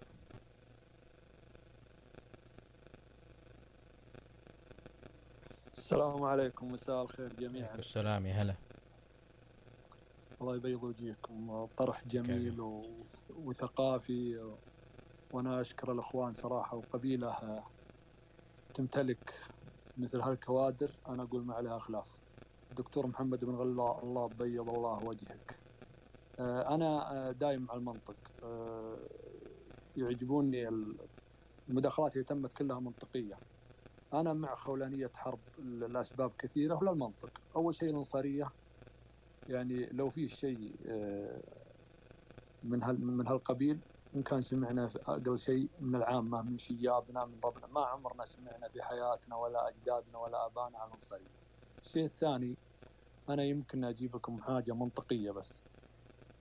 أنا خدمتني الحياة العملية وخدمة الوطن إني أتعمق في اليمن. يوم رحت الخولان، جميع المناطق اللي موجودة في خولان نفس المسميات اللي موجودة في مناطقنا في ديارنا حرب. كلها، جميع منطقة تطري عليك موجودة، اللي تمة ودلفرع، كلها كتاف، الجبال، الأكحل، كلها. فأول البادية بشكل سريع، البادية كانوا إذا انتقلوا أو هاجروا الغربة تثر عليهم كثير، فيستحدثون مسميات نفس مسميات المناطق اللي رحلوا منها، والشواهد كثيرة. هذه حبيت أتداخل معكم، وبيض الله وجهكم جميعا. وجهك أبيض. حرب قبيلة مليونية، وحرب ثابتة بأفعالها وبرجالها وبمعجزاتها. شكرا لكم. إن سمحت لي يا أبو نواف. تفضل أبو محمد. لك أخي جايز، ويعني فعلا ما ذكره حول الديار يعني أمر، لكن لم نرد أن نتطرق عليه لأننا نرى ثبوت الخولانية ثابت يعني نصا، بل يعني العرب حتى عندما انتقلوا إلى الأندلس أخذوا أسماء ديارهم معهم، فتجد في الأندلس حمص، وتجد في الأندلس ما يذكرهم بديارهم التي كانوا منها. فهذا يعني شاهد، رغم أن الخولانية ثابتة بالنص يعني ولا نقاش بعد هذا النص. أنا أريد أن أضيف معلومة يعني بسيطة هي عامة في مسألة ادعاء الأنساب الحديثة، خاصة النسب الشريف والنسب الأنصاري. وأنا أعتذر من الأخ الأنصاري الذي ربما دخلنا يعني عليه، فإن شاء الله أنه يعني موجود. إذا زعم، إذا أنا وأخي مثلا زعم أخي أننا من العمور الأشراف ذات يعني تجلي، أصابه وحي من مكان ما فاعتقد أنه شريف وقال أنا شريف، ثم أتيت أنا وقلت له لا نحن لسنا أشراف. فالمنطق والعرف والقاعدة الأنساب تقول أنني أنا النافي مقدم عليه. لماذا؟ لأنه ليس هنالك داع يدعوني إلى إنكار هذا النسب الشريف الذي يحصل لي به على الأقل وجاهة وشرف زائد أو مصلحة دنيوية. فهذا النافي مقدم على هذا المدعي المثبت، ونحن حالتنا مع هؤلاء الذين يدعون الأنصارية هي ذات الحالة. فالنسب الأنصاري هو ثاني نسب شرفا بعد نسب الأشراف في قواعد وقوانين أنساب العرب المعتبرة والمعروفة والمثبتة يعني في كتب العلماء. فلو كنا أنصارا يعني لما أنكرنا ذلك ولا قاتلنا في سبيل إثباته، ولكن نحن لا نبحث عن هذا النسب لأجل مصلحة، ولن ننكر نسبنا الصحيح الذي ثبت عندنا بما لا يدع مجالا للشك من أجل نسب يتوهمه شخص قليل بضاعة في النسب، شخص ذو أهواء أو شخص جاهل ويظن أنه عالم. فهنا هذه المسألة التي يجب يعني أن يعرفها الناس. فنحن لو كنا أصحاب أهواء ولو كنا نبحث عن وجاهة أو عن مصلحة لا أيدناهم ولا قلنا نحن أنصار ولا كذبنا كما يكذبون ولا أتينا بأدلة نخترعها أفضل مما يقدمون. ولكن الحق حقا يقال، والإنسان هذا النسب لا يدخله جنة ولا يخرجه من النار، ولكن من العيب ومن الشنار ومن العار أن يتبرأ الإنسان من نسبه الذي يثبت عنده. تسمح لي يا سلطان؟ تفضل أبو عبد الله. من 1200 سنة، من 1200 سنة ويكتب الرحالة والمؤرخين يكتب بنو حرب، بنو حرب هكذا في الحجاز، ابتداء من الخبر اللي ذكرت لكم اللي ذكره الدكتور عبد الردادي أن القاسم الرسي لجأ إلى بيت من العرب يسمونه حرب، حاربوا دونه، والأستاذ نواف والأخ محمد مسعود أحصوا 21 مرجع من مراجع التاريخ ذكرت بنو حرب وديارهم قبل 600 هجري.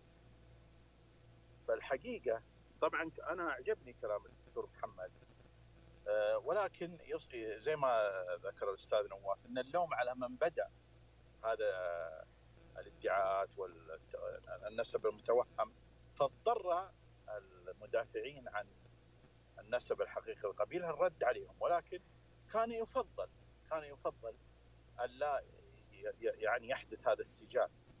ولكن اللي أنا أبغى أقوله يا إخوان إن من 1200 سنة يذكر الرحالة والمؤرخين والآخرين يذكرون بنو حرب في ديار جنوب المدينة وتتمدد، وهذا الكيان القبلي قائم راسخ واضح المعالم، لم يتحدث أحد عن علاقة له لا بسليم ولا بالأنصار ولا بقريش ولا بغيره، بل هذه القبيلة الكيان القوي الذي أصبح ابتداء من القرن الرابع الهجري أقوى كيان قبلي في الحجاز. فالحقيقة كون يأتي إنسان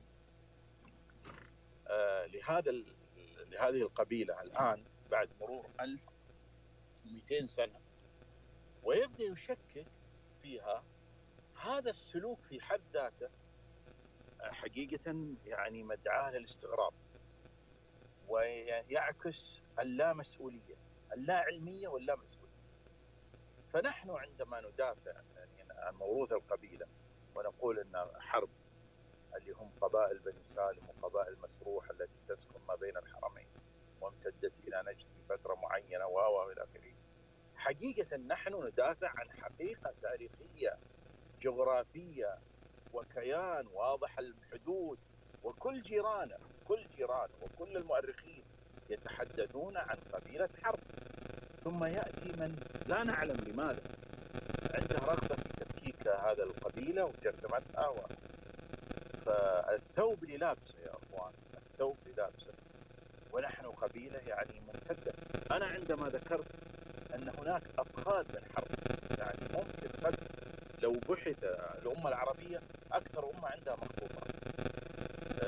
أنا متأكد أنه إحنا الآن الأستاذ فايز البدراني في وثائق المحكمة الشرعية المدينة جميع أفخاذ حرب الحالية في جميع قبائل الحرب مذكورة ابتداء من 860. يعني لنا أن نتخيل أن لولا ذلك الحريق الذي أتى على ذلك الأرشيف لوجدنا هذه الأفخاذ ذاتها السبع. اللي يريد أن أقول أن فخذ من قبيلة من حرب قد يكون عمره 1000 سنة. فخذ يعني أنا متأكد أننا لو بحثنا سنجد أن فخذ من قبيلة فرعية من قبائل بني سالم أو مسروح قد يكون عمر هذا الفخذ 1200 سنة. ثم يأتي من يريد أن يفكك هذا الكيان ويوزعه بين القبائل. ولماذا يعني؟ ولماذا؟ بل بعض منهم يعني بلغت به الانسياق خلف الأماني أن يقول نحن نريد أن نكون عدنانيين، لا نريد أن نكون قحطانيين. وهذه والله من التصرفات الغريبة اللا مسؤولة. لا أريد أن أطيل، ولكن حقيقة نحن نتمسك بموروث قبيلتنا ونعتز به ولا نستجدي نسب، ولدينا من المفاخر ولدينا من العراقة ولدينا من السلوم والعادات. وحرب يعني قبيلة حتى تمتلك إرث أدبي وإرث ثقافي وإرث من السلوم والعادات. مفخرة والله لا أقول هذا الكلام تعصب، ولكن يعني أنا متأكد أن أي قبيلة تمتلك إرث بحجم ما تمتلك قبيلة حرب. قبل فترة مثقف تكلم في الكويت عدد قبائل، قال هذه القبائل هي من يضع النورمة الاجتماعي في غرب ووسط الجزيرة العربية، وذكر من أولها قبيلة حرب. هذه حقيقة يعني حقيقة اجتماعية ليست تعصب، ولا أريد أن أطيل. بارك الله فيك أبو عبد الله، وكلام ما أقدر كيف أوصفه، لكن جزاك الله خير عليه أبو عبد الله وعلى هذه الإيضاح اللي أتمنى أن يصل إلى الطرف الآخر، لعل وعسى أن تنير إليه. إذا أحد عنده أي مداخلة، لأنه فيها أسئلة جتنا على التويتر. الأخ حسن الزبيدي، الأسئلة الأولى يا حسن تمت الإجابة عليها داخل المساحة، راح تسمعها في التسجيل إن شاء الله بحول الله على بودكاست قرمية مع نهاية هذا المساحة. لكن في سؤال أبو فهد موجه إليك، يقول الأخ حسن الزبيدي: هل يجوز تغيير نسب مستفيض ومشهور بسبب قرائن حديثة وسكن ديار البعض يتوهم أنها من ديار الأنصار؟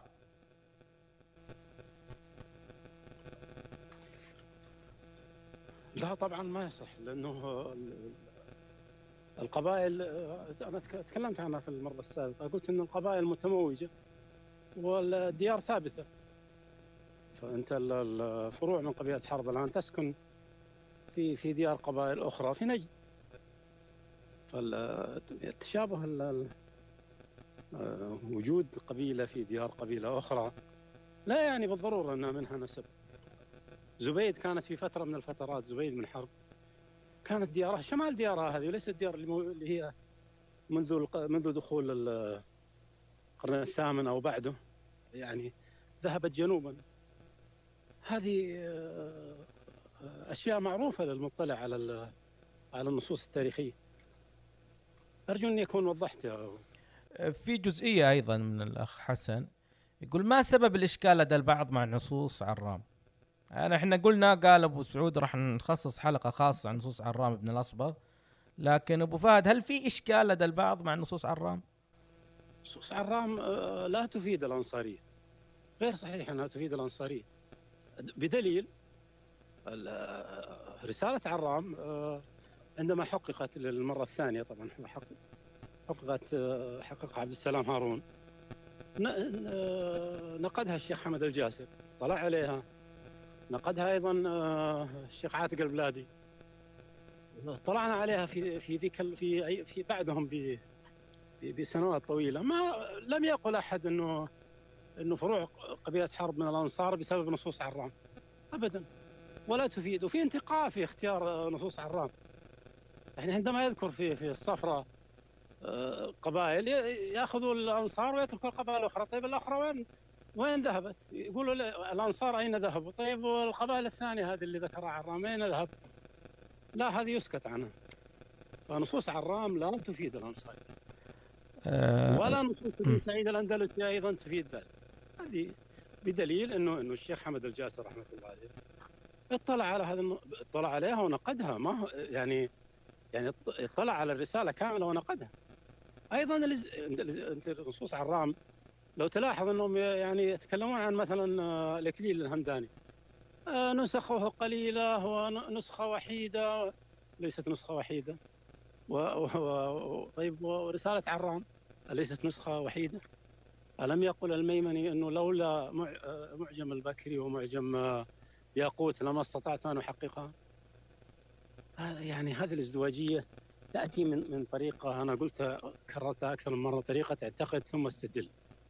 نحن لا نعتقد ثم نستدل، نحن ننظر للأدلة ثم نعتقد. ما الذي يدفعنا لننكر الأنصارية كما قال أخي نواف؟ لا يوجد لدينا أي سبب يجعلنا إلا أننا ننظر لجميع النصوص باحترام، نحترم جميع هؤلاء العلماء. اطلعنا على جميع هذه النصوص، ما وجدت أنا نص يعني ذكروها الإخوان الذين يدعون الأنصارية لم نطلع عليه، ما وجدت أبدا، لا يوجد نص واحد. وبدليل أنه أنا قلت إن الدكتور عبد الرزاق أشار له صريحة، ما الذي يمنع من احتمالات؟ الأنساب ليست احتمالات يا دكتور عبد الرزاق، الأنساب ليست احتمالات يا أخي بن طمع. ما هكذا. إذا كنا سنذهب بالاحتمالات، إذا نترك كتب المتقدمين ونترك الكتب ونترك الشهرة والاستفاضة ونترك هذا، وكل إنسان يضع احتمالات ويمشي على قول كما قال الشيخ عاتق البلادي رحمه الله. سؤال الأخ أحمد، طبعا إخوان الحمض النووية والدينية والجينات ليس لها مكان هنا في المساحة، لكن أبو فهد ذكر معلومة أنه حتى الجين لم يثبت به الأنصارية، صحيح أبو فهد؟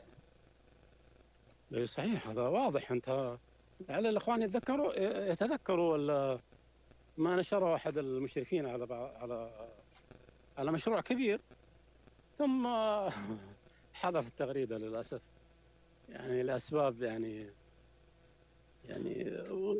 يعني أسباب ما هو أعلم بها، لكن موجودة التغريدة وموجودة. نبي نكثر عليك أبو فهد. الأخ أبو مهند يسأل عن دعوى الانتساب إلى آل البيت، وضرب المثال بأحد فروع قبيلة عوف الشهيرة المعروفة، فهل هذا صحيح؟ أي فرع من عوف انتسابه لآل البيت؟ لا، أي فرع من ما هو الفرع اللي حدد؟ المغذوي. هذه يعني أصدر فيها شيخ المغاذية بيان منشور موجود، وما نشره أنا أتفق معه. طيب، في سؤال أبو أسامة تسمعنا، وأيضا الإخوان أبو محمد وأبو سعود إذا تقدرون تجاوبون. السائل يسأل يقول قول الأنصارية هل هو موجود قبل برنامج تويتر؟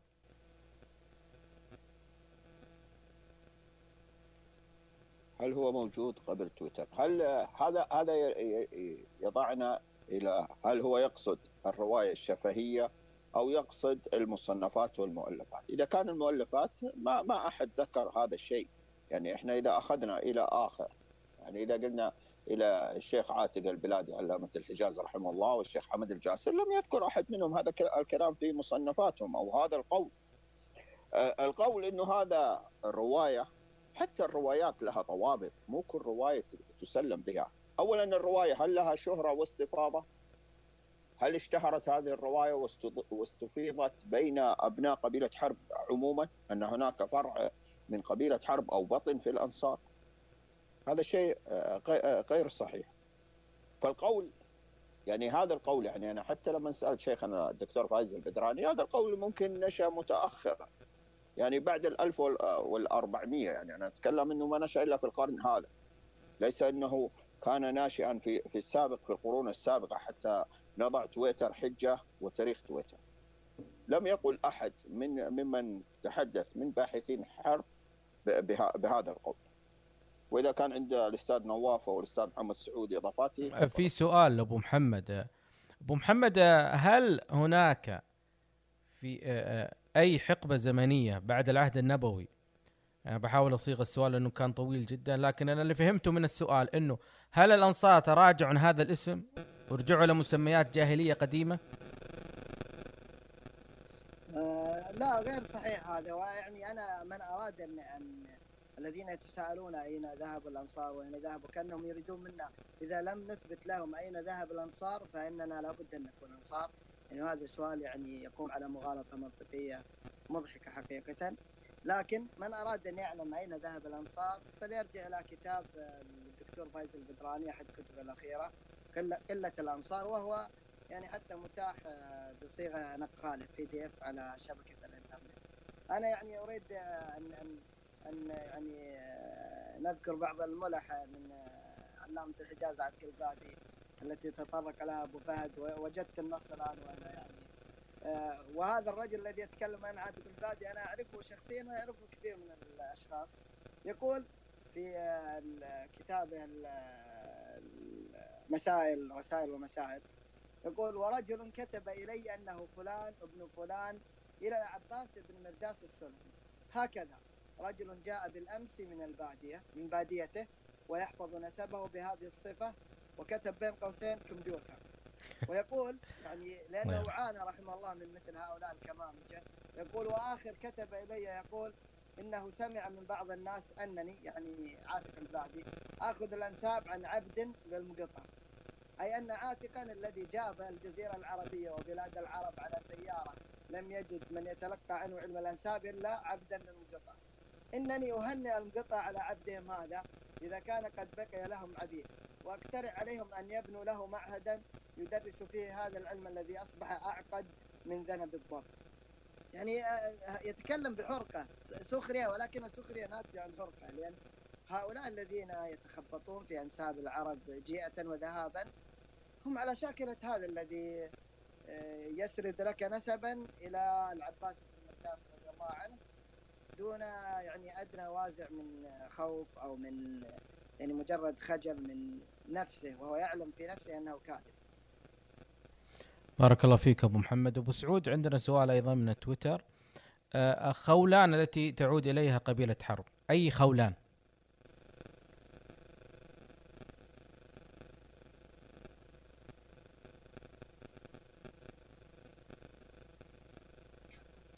هي خولان بن عمرو القضاعية لا شك في ذلك.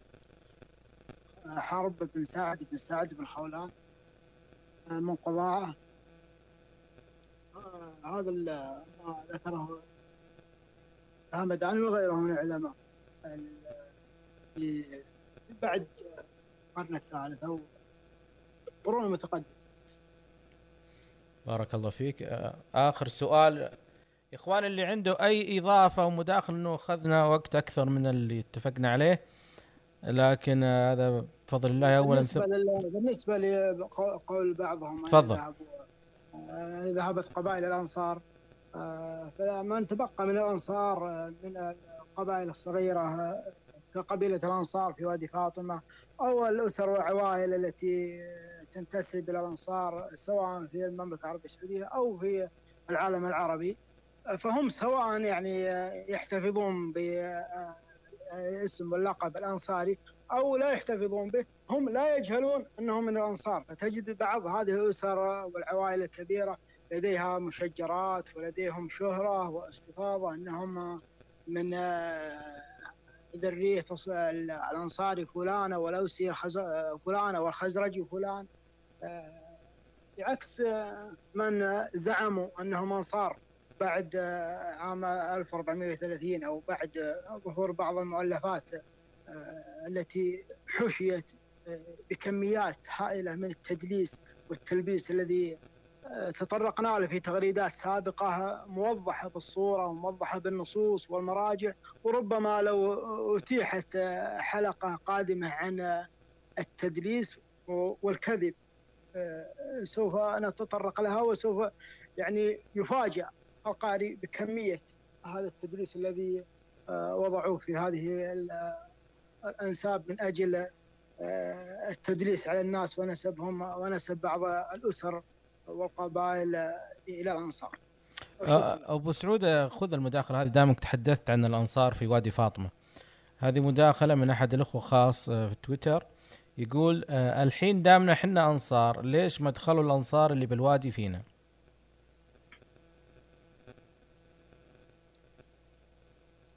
صحيح، يعني لو كان هناك أي علاقة لما جهلتها قبيلة الأنصار في وادي فاطمة يعني منذ الزمن القديم، ولا كان هناك ما يدل على هذا التقارب في النسب، ولكن لا يوجد شيء من ذلك. أبو محمد، دائما أبدا تمتعنا باختيار المصطلحات الدلالية. هذا الأخ أحمد يقول لك هل نحن نشهد ولادة مصطلح جديد في الأنساب وهو الترخيل، والذي يعني إلحاق القبائل المعاصرة بشخصيات تاريخية دون تثبت، مأخوذة من نسب بعض القبائل إلى رخيلة رضي الله عنه؟ والله للأسف يعني، وهذه الظاهرة يعني هي قديمة. أنا سمعت يعني بعضهم يعني أصبح يكتب المعلقات في كتاب الأنصارية، يعني يظن أنه كتب قصيدة أنه سيثبت هذا النسب المتوهم، فكتبت يعني بويتات يعني من باب تبكيتهم. أقول من قال قولا محدثا متوهما قلنا له مهلا هديت إلى الهدى، من قال من أهل العلوم الثبة قولا يشابه قولكم فيما مضى، هذه الذي جئتم بها سعلوة بلقاء فيها هجنة لا تبتغى، لمت شتات العرب في أحشائها، دانت لها حتى الأسامي والكنى، نسجت لها أثواب قز لونت، لكنه نسج العناكب إذ وها، نسب كأنساب النبيط مخلط، وهم على وهم يزينه الهوى، زعموا بأن الأزد أجداد لهم فتخزرجوا وتأوسوا حسب المنى، وإذا سألت زعيمهم عن حجة قال الأسامي والمواضع يا فتى، فإذا سألت وأين شهرة أصلكم أين استفاض وأي نص قد حكى، نظروا كمغشي إليك ودمدموا القول ما قلنا، وهذا المنتهى كذبوا ورب محمد وتوهموا كتوهم الظامي السراب من الظما.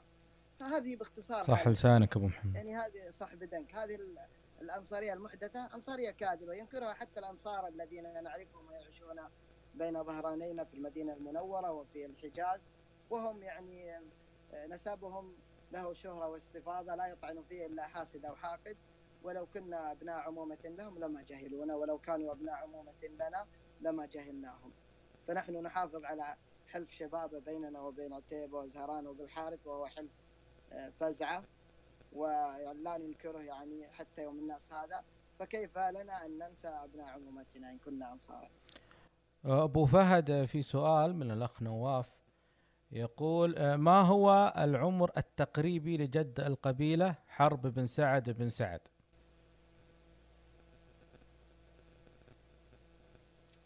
العمر التقريبي والله ما تصحيح الهمداني لسلسلة نسب محمود، هل نستطيع نبني عليها أبو فهد؟ والله هو هذا يعني نقد الهمداني للرواية أو تصحيحه للرواية يدل على ما قلته أنا سابقا، يعني إنه الراوي مع طول المسافة والوقت أصبح يتذكر الأشياء الرئيسية فقط، وحدث عنده بعض الأخطاء ونحن نقول جزاه الله خيرا، يعني حفظ لنا جانبا مهما. لكن الجد الزمني الهمداني حدد إنه الانتساب إلى حرب ضعفي العدد، لكن ما هو تاريخ خولان وقضاعة، هذه تحتاج إلى دراسة، لأنه يعني الجزم بذلك يعني يحتاج إلى دراسة. أنا حقيقة ما بحثت يعني المسألة بتعمق يعني. نحاول ندخل الأخ عبد الرحمن الأنصاري من لو سمحت لي بس. تفضل أبو سامة. أولا في علم الأنساب عمود النسب شرط كمال وليس شرط صحة للنسب، يعني ليس شرطا لصحة نسبك أن تذكر نسبك من بدءا من اسمك ووصولا إلى القبيلة التي تنتسب إليها، هو شرط كمال وليس شرط صحة. شرط الصحة في النسب هو شهرتك واستفاضتك إلى الخامس وإلى الفخذ وإلى القبيلة، هذا هو الشرط. وبالتالي محاولة تحديد عمر زمني لجد أي قبيلة هو من الترهلات اللي لا تفيد الباحث ولا تستطيع أن تجزم بها جزما قاطعا إلا إذا وجدت نصوص تؤكد على الفترة الزمنية التي عاش بها. فمثلا عندما يأتي ذرية سيدنا علي بن أبي طالب رضي الله عنهم ويضعون تاريخا لجدهم علي بن أبي طالب، فهو هناك نصوص تثبت الفترة الزمنية التي عاش بها. وقس على ذلك. طبعا نرحب بالاستاذ اللي رجع ثاني ونعطيه الفرصة. الأخ مصطفى.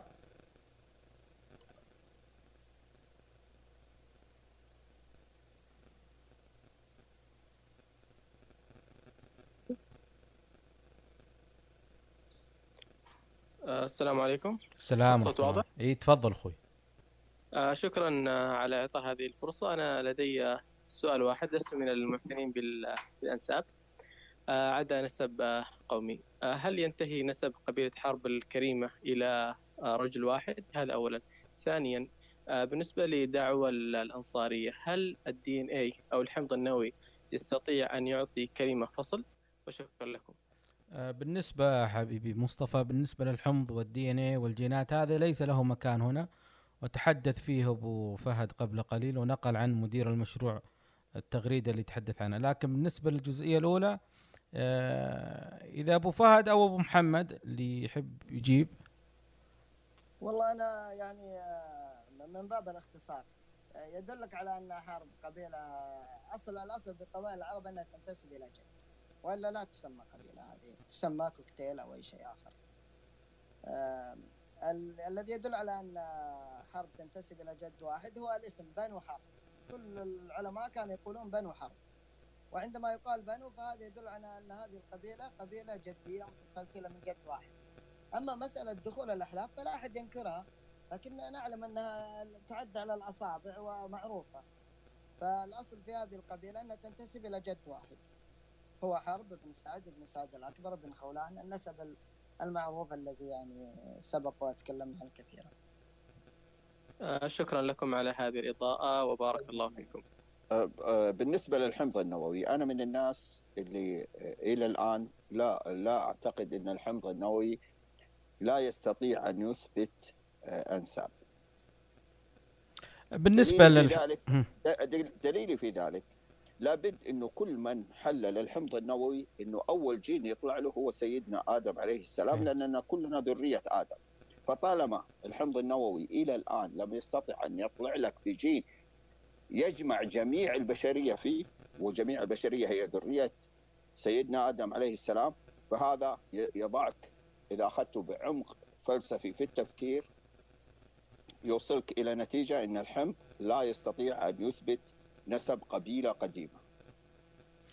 بالنسبة للحمض النووي يا أخوان، وبالنسبة للدي ان اي والجينات سميها ما شئت، هذا الموضوع حاليا لن يطرح هنا في هذه المساحة، والمساحة هذه ليست من المساحات المنتشرة في تويتر تتحدث عن هذا الموضوع لأسباب كثيرة جدا. نحن لا نريد الخوض بها حتى لا يتشعب الموضوع، يتشعب النقاش داخل هذا الموضوع.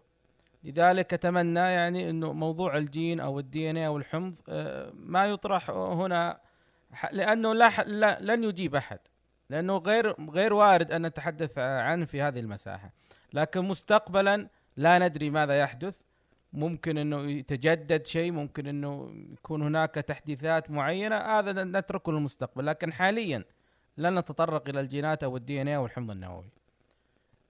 اي مداخلة اخرى؟ الاخ عبد الرحمن الانصاري، ما ادري هل هو المشكلة من النت، هل في خلل ما، لكن هو يريد ان يتداخل، ما صار في مجال. طيب بناخذ اخر مشاركة لنا،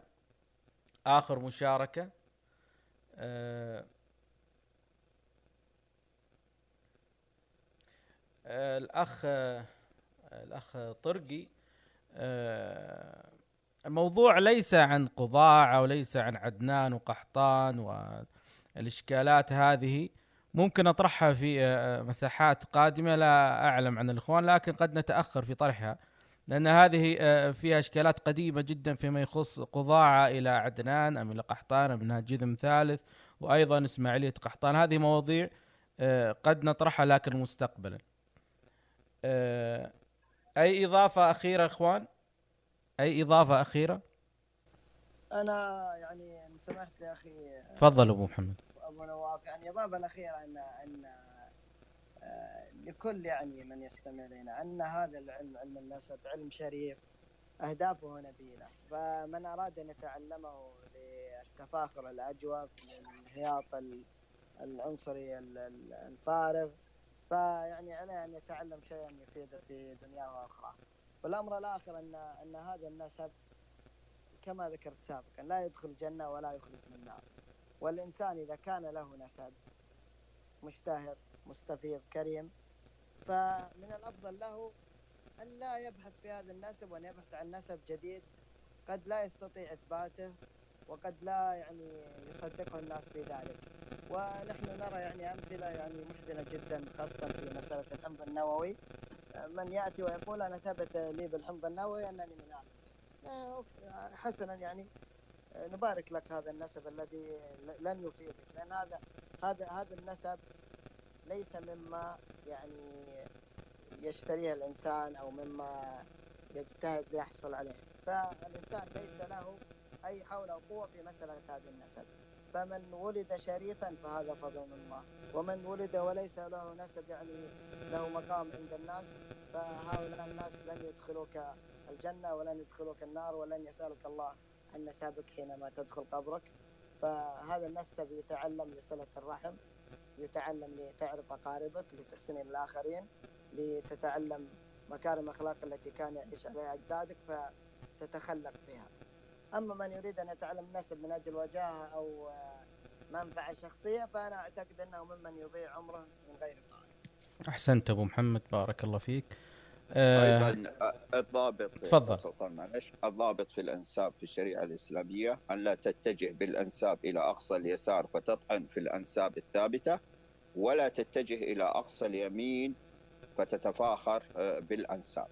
نحن أمة وسط، لك أن تحفظ نسبك ولكن لا تتفاخر بنسبك ولا تطعن في نسبك أو في أنساب الآخرين. شكرا يا أستاذ سلطان. العفو أبو أسامة. بندر، المهندس بندر، تفضل.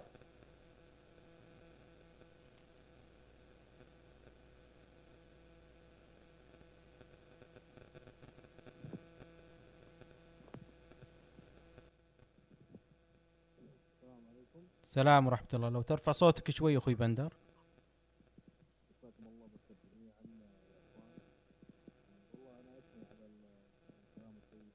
الصوت أخوي بندر، صوت كذا واضح يا إخوان؟ أيوة الآن تفضل كمل.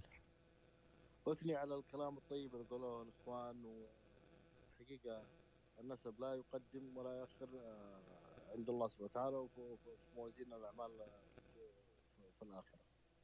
ولكن اللي بغيت يعني أعرفه من اللقاء الكريم هذا، إذا كنا يعني نبحث أو نشوف موضوع أنصارية بعض بطون قبيلة حرب من منظور علمي، فالجيل منظور علمي برضه، فليه يعني أخوي بندر لو تسمح لي هنا، لو تسمح لي منطقيا. لا بندر لو سمحت، أعطيناك حنا الكلام، الواضح البين فيما يخص هذه الجزئية تحديدا. لن نتطرق إليها، لن نتناقش فيها حاليا. مستقبلا لا أعلم، لكن حاليا أخوي بندر لن نتطرق إليها. لكن إذا عندك أي محور أو مبحث نقاش آخر غير الجين أو الحمض النووي والدي ان اي تفضل. هي المنظور العلمي يكون منظور لا أخوي بندر أنا إن سمحت لي أستاذ سلطان تفضل. يعني حتى أفسر للأخ، يعني ترى مسألة الدندنة على كون الحمض منظور علمي هذه مسألة يعني فيها نظر أصلا. يعني إذا كنت الباحث عندما يبحث في النسب، في نسب القبائل العربية، أنا أتكلم لا أتكلم عن نسب الهنود الحمر أو نسب سكان سيبيريا، وهناك يعني لديها أنساب كما عندنا، لكن عندما نتكلم عن النسب العربي فليس للحمض أي قيمة ولا اعتبار، حتى ولو كان من أعلى درجات القطعية العلمية الأحيائية أو الفيزيائية. لماذا؟ لأن هذا العلم، علم النسب، علم له أصول أصله علماء هذه الأمة، نشأ عليه العرب في الجاهلية وتناقلته الأجيال جيلا بعد جيل بقواعد معروفة ومعتبرة، هي قواعد علم النسب. يعني ومن أراد يعني نتعرف على هذه القواعد للنسابة الصديق العزيز الشريف إبراهيم الأمير كتاب جميل عن هذه المسألة، بل شرح هذا الكتاب وهي موجودة في اليوتيوب، فمن أراد أن يؤصل نفسه في علم النسب فليتابع هذه الدروس ففيها فائدة كبيرة. الشيء الآخر أن هذا علم النسب عندما نقول من منظور علمي فنحن نقصد من منظور علم النسب المعتبر كما يعرفه علماء الأصول الفقه في الإسلام، كما يعرفه علماء الفقه، كما يعرفه علماء التاريخ، كما يعرفه علماء الجرح والتعديل في هذه الأمة التي يعني تعتبر الأمة الأولى في مسألة تأصيل الأنساب وتفقيدها والاعتناء بها. هذا هو المفهوم. فيعني من يظن أننا باستبعادنا لمسألة الحمض الأنساب الحمضية المحدثة أننا نبتعد عن العلمية فهو مخطئ، فهذا فهم خاطئ. نحن عندما وضعنا هذا العنوان كنا نتكلم عن قواعد علم النسب كما يعرفه العرب، وإلا إذا يعني نشأ علم جديد يسمونه الأنساب الحمضية فهو علم آخر يعني لن يعترف به العرب، ولا أرى يعني له مستقبلا حتى في المستقبل. الأخ أحمد عقاد.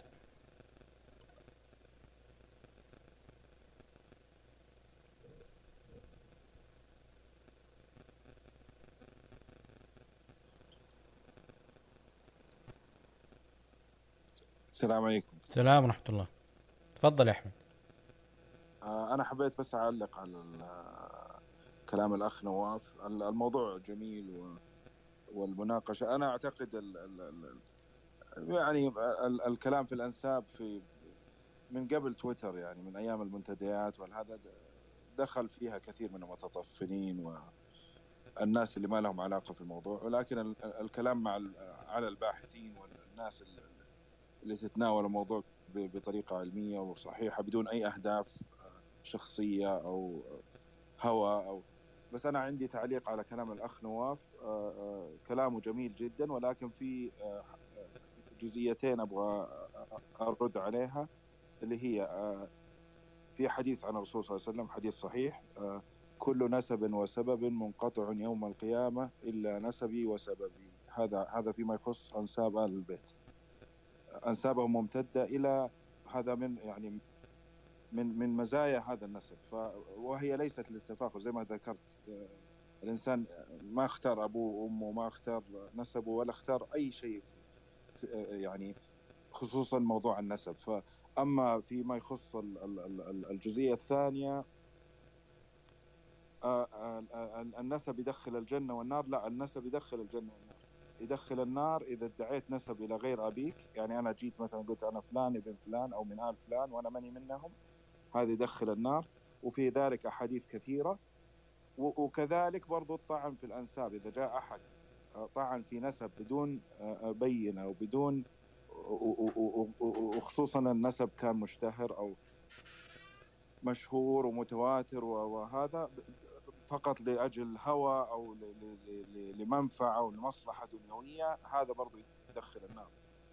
فهذه بس كانت المداخلة، شكرا لكم على الحوار الجميل. والله يرحم الشيخ عاتق البلادي آمين. ويجزى خير كل الشيوخ اللي ذكرتوهم والناس اللي استفدنا منهم كثير بصراحة. شكرا لكم. شكرا لك أنت أحمد عقاد. شكرا للجميع. أعتذر، أقدم الاعتذار للجميع، أخذنا وقت أكثر من المتفق عليه. أنا مقدر وجدا سعيد بهذا الإثراء، سواء من الأخوان المتحدثين أو من المستمعين، سواء عبر تويتر أو هنا عبر المساحات. أعدكم الأسابيع القادمة نحن متواجدين بشكل أسبوعي، كل يوم اثنين متواجدين، سنعطي المجال ونعطي المساحة للجميع. سيكون في مواضيع ثرية، المواضيع لن تنتهي. دعوة الأنصارية هذه ستأخذ منا العديد من الأسابيع، الهمداني والنصوص ومآثر ستأخذ أسابيع، النصوص عن رامل الأصبغ أيضا ستأخذ أسابيع، وعدد من المواضيع التاريخية وأيضا البلدانيات والأنساب. لذلك نعتذر الجميع، أعتذر باسم الإخوان المتحدثين، أعتذر الجميع. إذا في أي كلمة ختامية المتحدثين، أبو أسامة، أبو محمد، أبو سعود، أبو فهد. يقول الرسول صلى الله عليه وسلم: من بطأ به عمله لم يسرع به نسبه.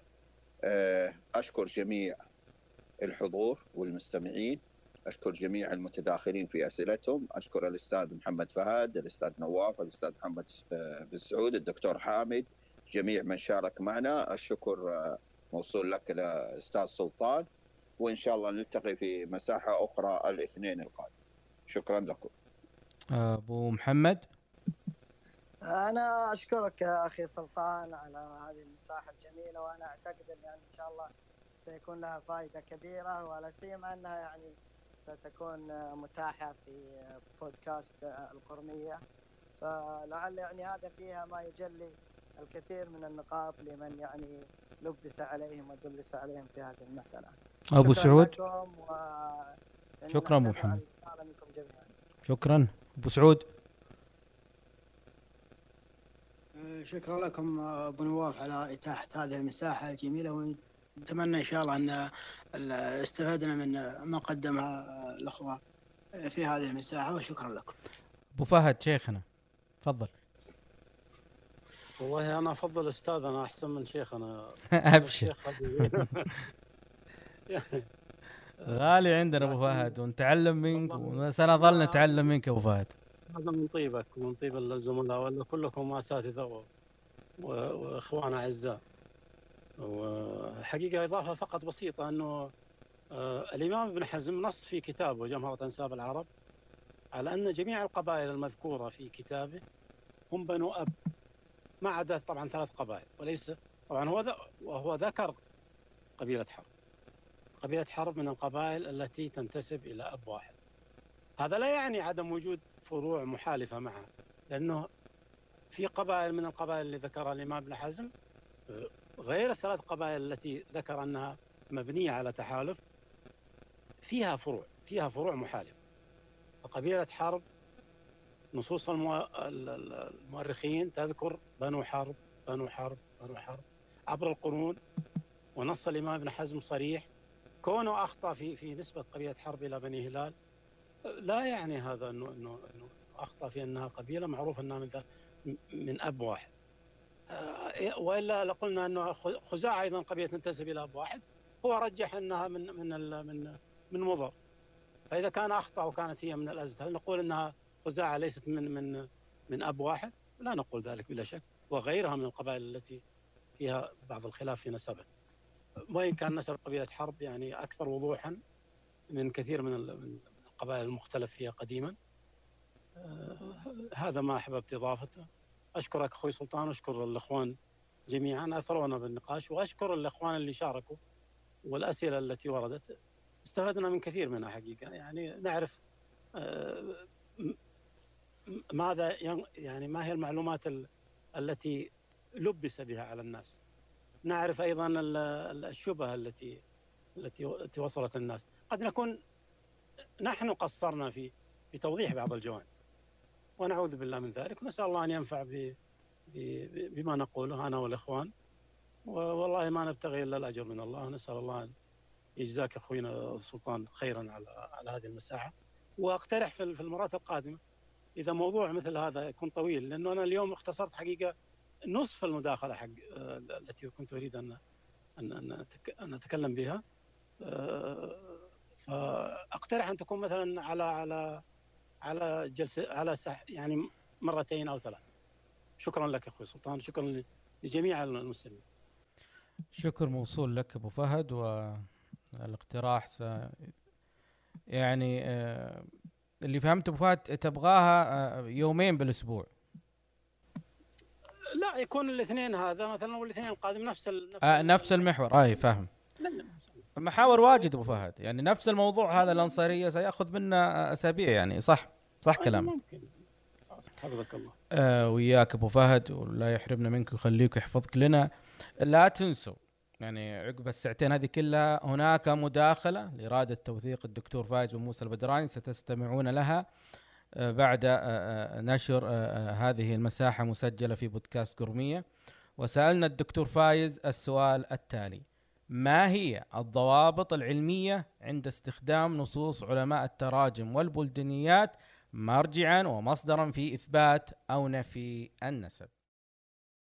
بسم الله الرحمن الرحيم، والحمد لله رب العالمين، والصلاة والسلام على أشرف الأنبياء والمرسلين نبينا محمد وعلى آله وأصحابه وتابعيه. أشكرك أخي سلطان على طرح هذا السؤال المهم حول الضوابط العلمية عند استخدام نصوص علماء التراجم والبلدانيات كمراجع في إثبات الأنساب أو نفيها. استخدام المراجع سواء في الأنساب أو غيرها له ضوابط كثيرة، لكن من أهمها العلم. فالعلم هو أن يكون لدى الباحث خلفية جيدة عن المصادر المتعلقة بموضوعه وعن أحوال المؤلفين الذين كتبوا عن هذا الموضوع ومكانتهم العلمية. ليس المطلوب فقط أن يجد نصا وينقله دون أن يعرف مدى أهمية هذا النص من حيث كانت الباحث المؤلف المصنف الذي كتب هذه المعلومة من حيث مكانته العلمية ومكانته الزمانية والتاريخية وقيمة المؤلف أو المرجع القديم، يعني في الأوساط العلمية. إذا كان الباحث لا يعرف هذه الأشياء فهو لن يستطيع التمييز بين النصوص الراجحة والنصوص المرجوحة أو النصوص المرفوضة مثلا غير المقبولة. فالخلفية مهمة جدا، وأيضا كذلك أحوال المؤلفين، عليه أن يعرف أحوال المؤلفين الذين كتبوا في هذا الموضوع، فحتى يستطيع أن يميز بين مؤلف ومؤلف ومن يرجح من المؤلفين ومن هو المقبول ومن هو الأقوى ومن هو الأضعف بين المصنفين الذين كتبوا في هذا الموضوع. وهذا يتوقف حال المؤلف أو حال المصنف الأول، يعني من حيث القبول ومن حيث القوة يتوقف على يعني عدة عوامل، منها مثل المكانة العلمية لهذا المصنف، منها قرب المصنف من قبيلة أو الديار التي يكتب عنها، منها مدى دقة معلوماته من حيث تردده على هذا المكان أو كونه مر عابرا ونقل عن مثلا راو وحيد. فهذه الأشياء مهمة جدا. فالمصنف الأقرب للمكان أو للقبيلة يقدم على المصنف الأبعد، والمصنف الأكثر علما أعلى مكانة لدى الباحثين ولدى الدارسين يقدم على المصنف الأقل علما. هذه ناحية. الناحية الثانية المتطلبة، يعني من المتطلبات العلمية، هي القدرة على تمحيص النصوص والقدرة على المقارنة والإحاطة بالنصوص المعارضة لها ومعرفة أسباب التعارض، كذلك القدرة على تحليل النصوص واستنباط الخلفيات والمقاصد أو الأسباب التي بنى عليها المصنف عندما قال قولا معينا لها مرجع، وهل نقلها من مثلا مصدر مقبول أو مصدر ضعيف أو مصدر قوي. كذلك العلمية تتطلب الإحاطة بالموضوع وأن يكون لدى الباحث خلفية كاملة. مثلا من يكتب عن قبيلة في مكان معين عليه أن يكون ملما بالأوضاع القبلية في هذا المكان إلماما علميا عبر التاريخ، وأن يكون اطلع على كتب التاريخ وكتب الرحلات على مر القرون ليعرف ما مرت به هذه المنطقة أو هذه المجتمع أو القبيلة من تغيرات، لا أن يأتي وأن يفترض رأيا دون أن يبنيه على خلفيات تاريخية وعلى معلومات تاريخية راسخة. كذلك من متطلبات الضوابط العلمية الأمانة العلمية. الأمانة تقتضي عدم الانحياز لرأي معين، والتجرد كذلك من الهوى، يعني يتطلب أن يكون متجردا من هوى النفس. المتجرد هو من يأتي بالآراء المخالفة ويأتي بالآراء التي يعتقدها ويحلل ويقارن بكل تجرد وبكل حيادية، فلا يسكت عن النصوص التي لا يرغبها. كذلك لا يطعن بالمؤلف أو المرجع الذي لا يتفق معه، عليه أن يبين مدى ضعف هذا المصنف وهذه المعلومية بطريقة علمية. إذا كانت ضعيفة فليأتي بما يضعفها في ضوء المصادر والمراجع والحيثيات الأخرى، وأن لا يعمد إلى ما يوافق هواه ويلمعه ويطعن في الأقوال التي لا توافق هواه، ولا يطعن بالمصنف الذي لا يتفق معه.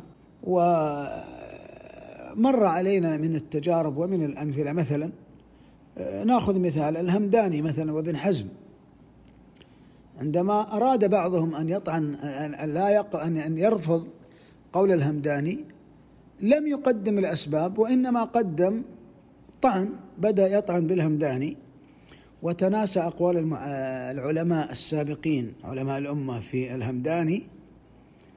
والهمداني ليس معصوما، لكن يجب أن ينصف، أن يعطى ما يستحقه، وإذا كان عنده أخطاء أو جوانب كأي إنسان مثلا قابلة للنقد فينتقد. لكن أن يأتي صاحب الهوى ويريد أن يشوه صورة الهمداني لأنه لا يتفق معه، يعني يطعن في مذهبه ويطعن في أمانته العلمية ويختلق جوانب سلبية لمجرد تشويه صورة الهمداني، والسكوت عن ثناء العلماء عليه، والسكوت عن مكانته العلمية، والسكوت عن مصنفاته، والسكوت عن كونه أعرف من كتب في عصره في القبائل التي كتب عنها لقربه منها، حتى بما فيها قبائل الحجاز. فهو تعلم يعني درس طلب العلم في مكة المكرمة لمدة 6 سنوات، وكانت أسرته والده وأجداده كانوا مسؤولين عن حج اليمن، المقومي الحج العام كذا، هذا ذكر العلماء. وكون عنده مبالغات أو عنده، فهذا كل المؤرخين قد يوجد عندهم مبالغات أو قد يوجد عندهم معلومات ربما يطعن فيها، لكن لا يأتي الطعن من جاهل ويسكت عن كلام كبار العلماء فيه. مثلا ابن حزم، عندما نقول أن ابن حزم كان بعيد عن المنطقة وأنه لم يحج ولهذا نضعف قوله، وأنه لم يكتب إلا سطرا ونصف عن قبيلة مثلا قبيلة حرب، ونقول هذا قوله أضعف لأنه بعيد ولأنه لم يكتب معلومات، لم يذكر أحدا من شيوخها ولا ديارها ولا فروعها، وخلط بينها وبين حرب الهلالية، ونقول لأنه لم يحج. هذا ليس طعنا، هذه حقيقة، لكن لم نطعن في علميته ولا في مكانته العلمية ولا في كتبه، ولم نصفه بالمبالغة ولا بالتهويل، ولم نطعن في مذهبه. مثلا عندما نقول المغيري ضعيف، المغيري ضعيف نعم، لأنه يأخذ بتشابه الأسماء بدون تحفظ.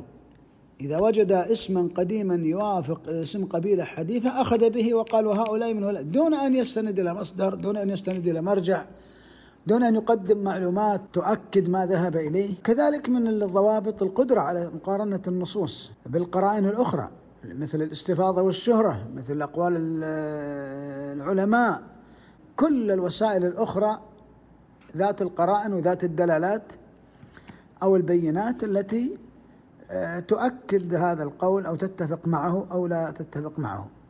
التحرر من الهوى والعلمية والأمانة باختصار هي أهم الضوابط.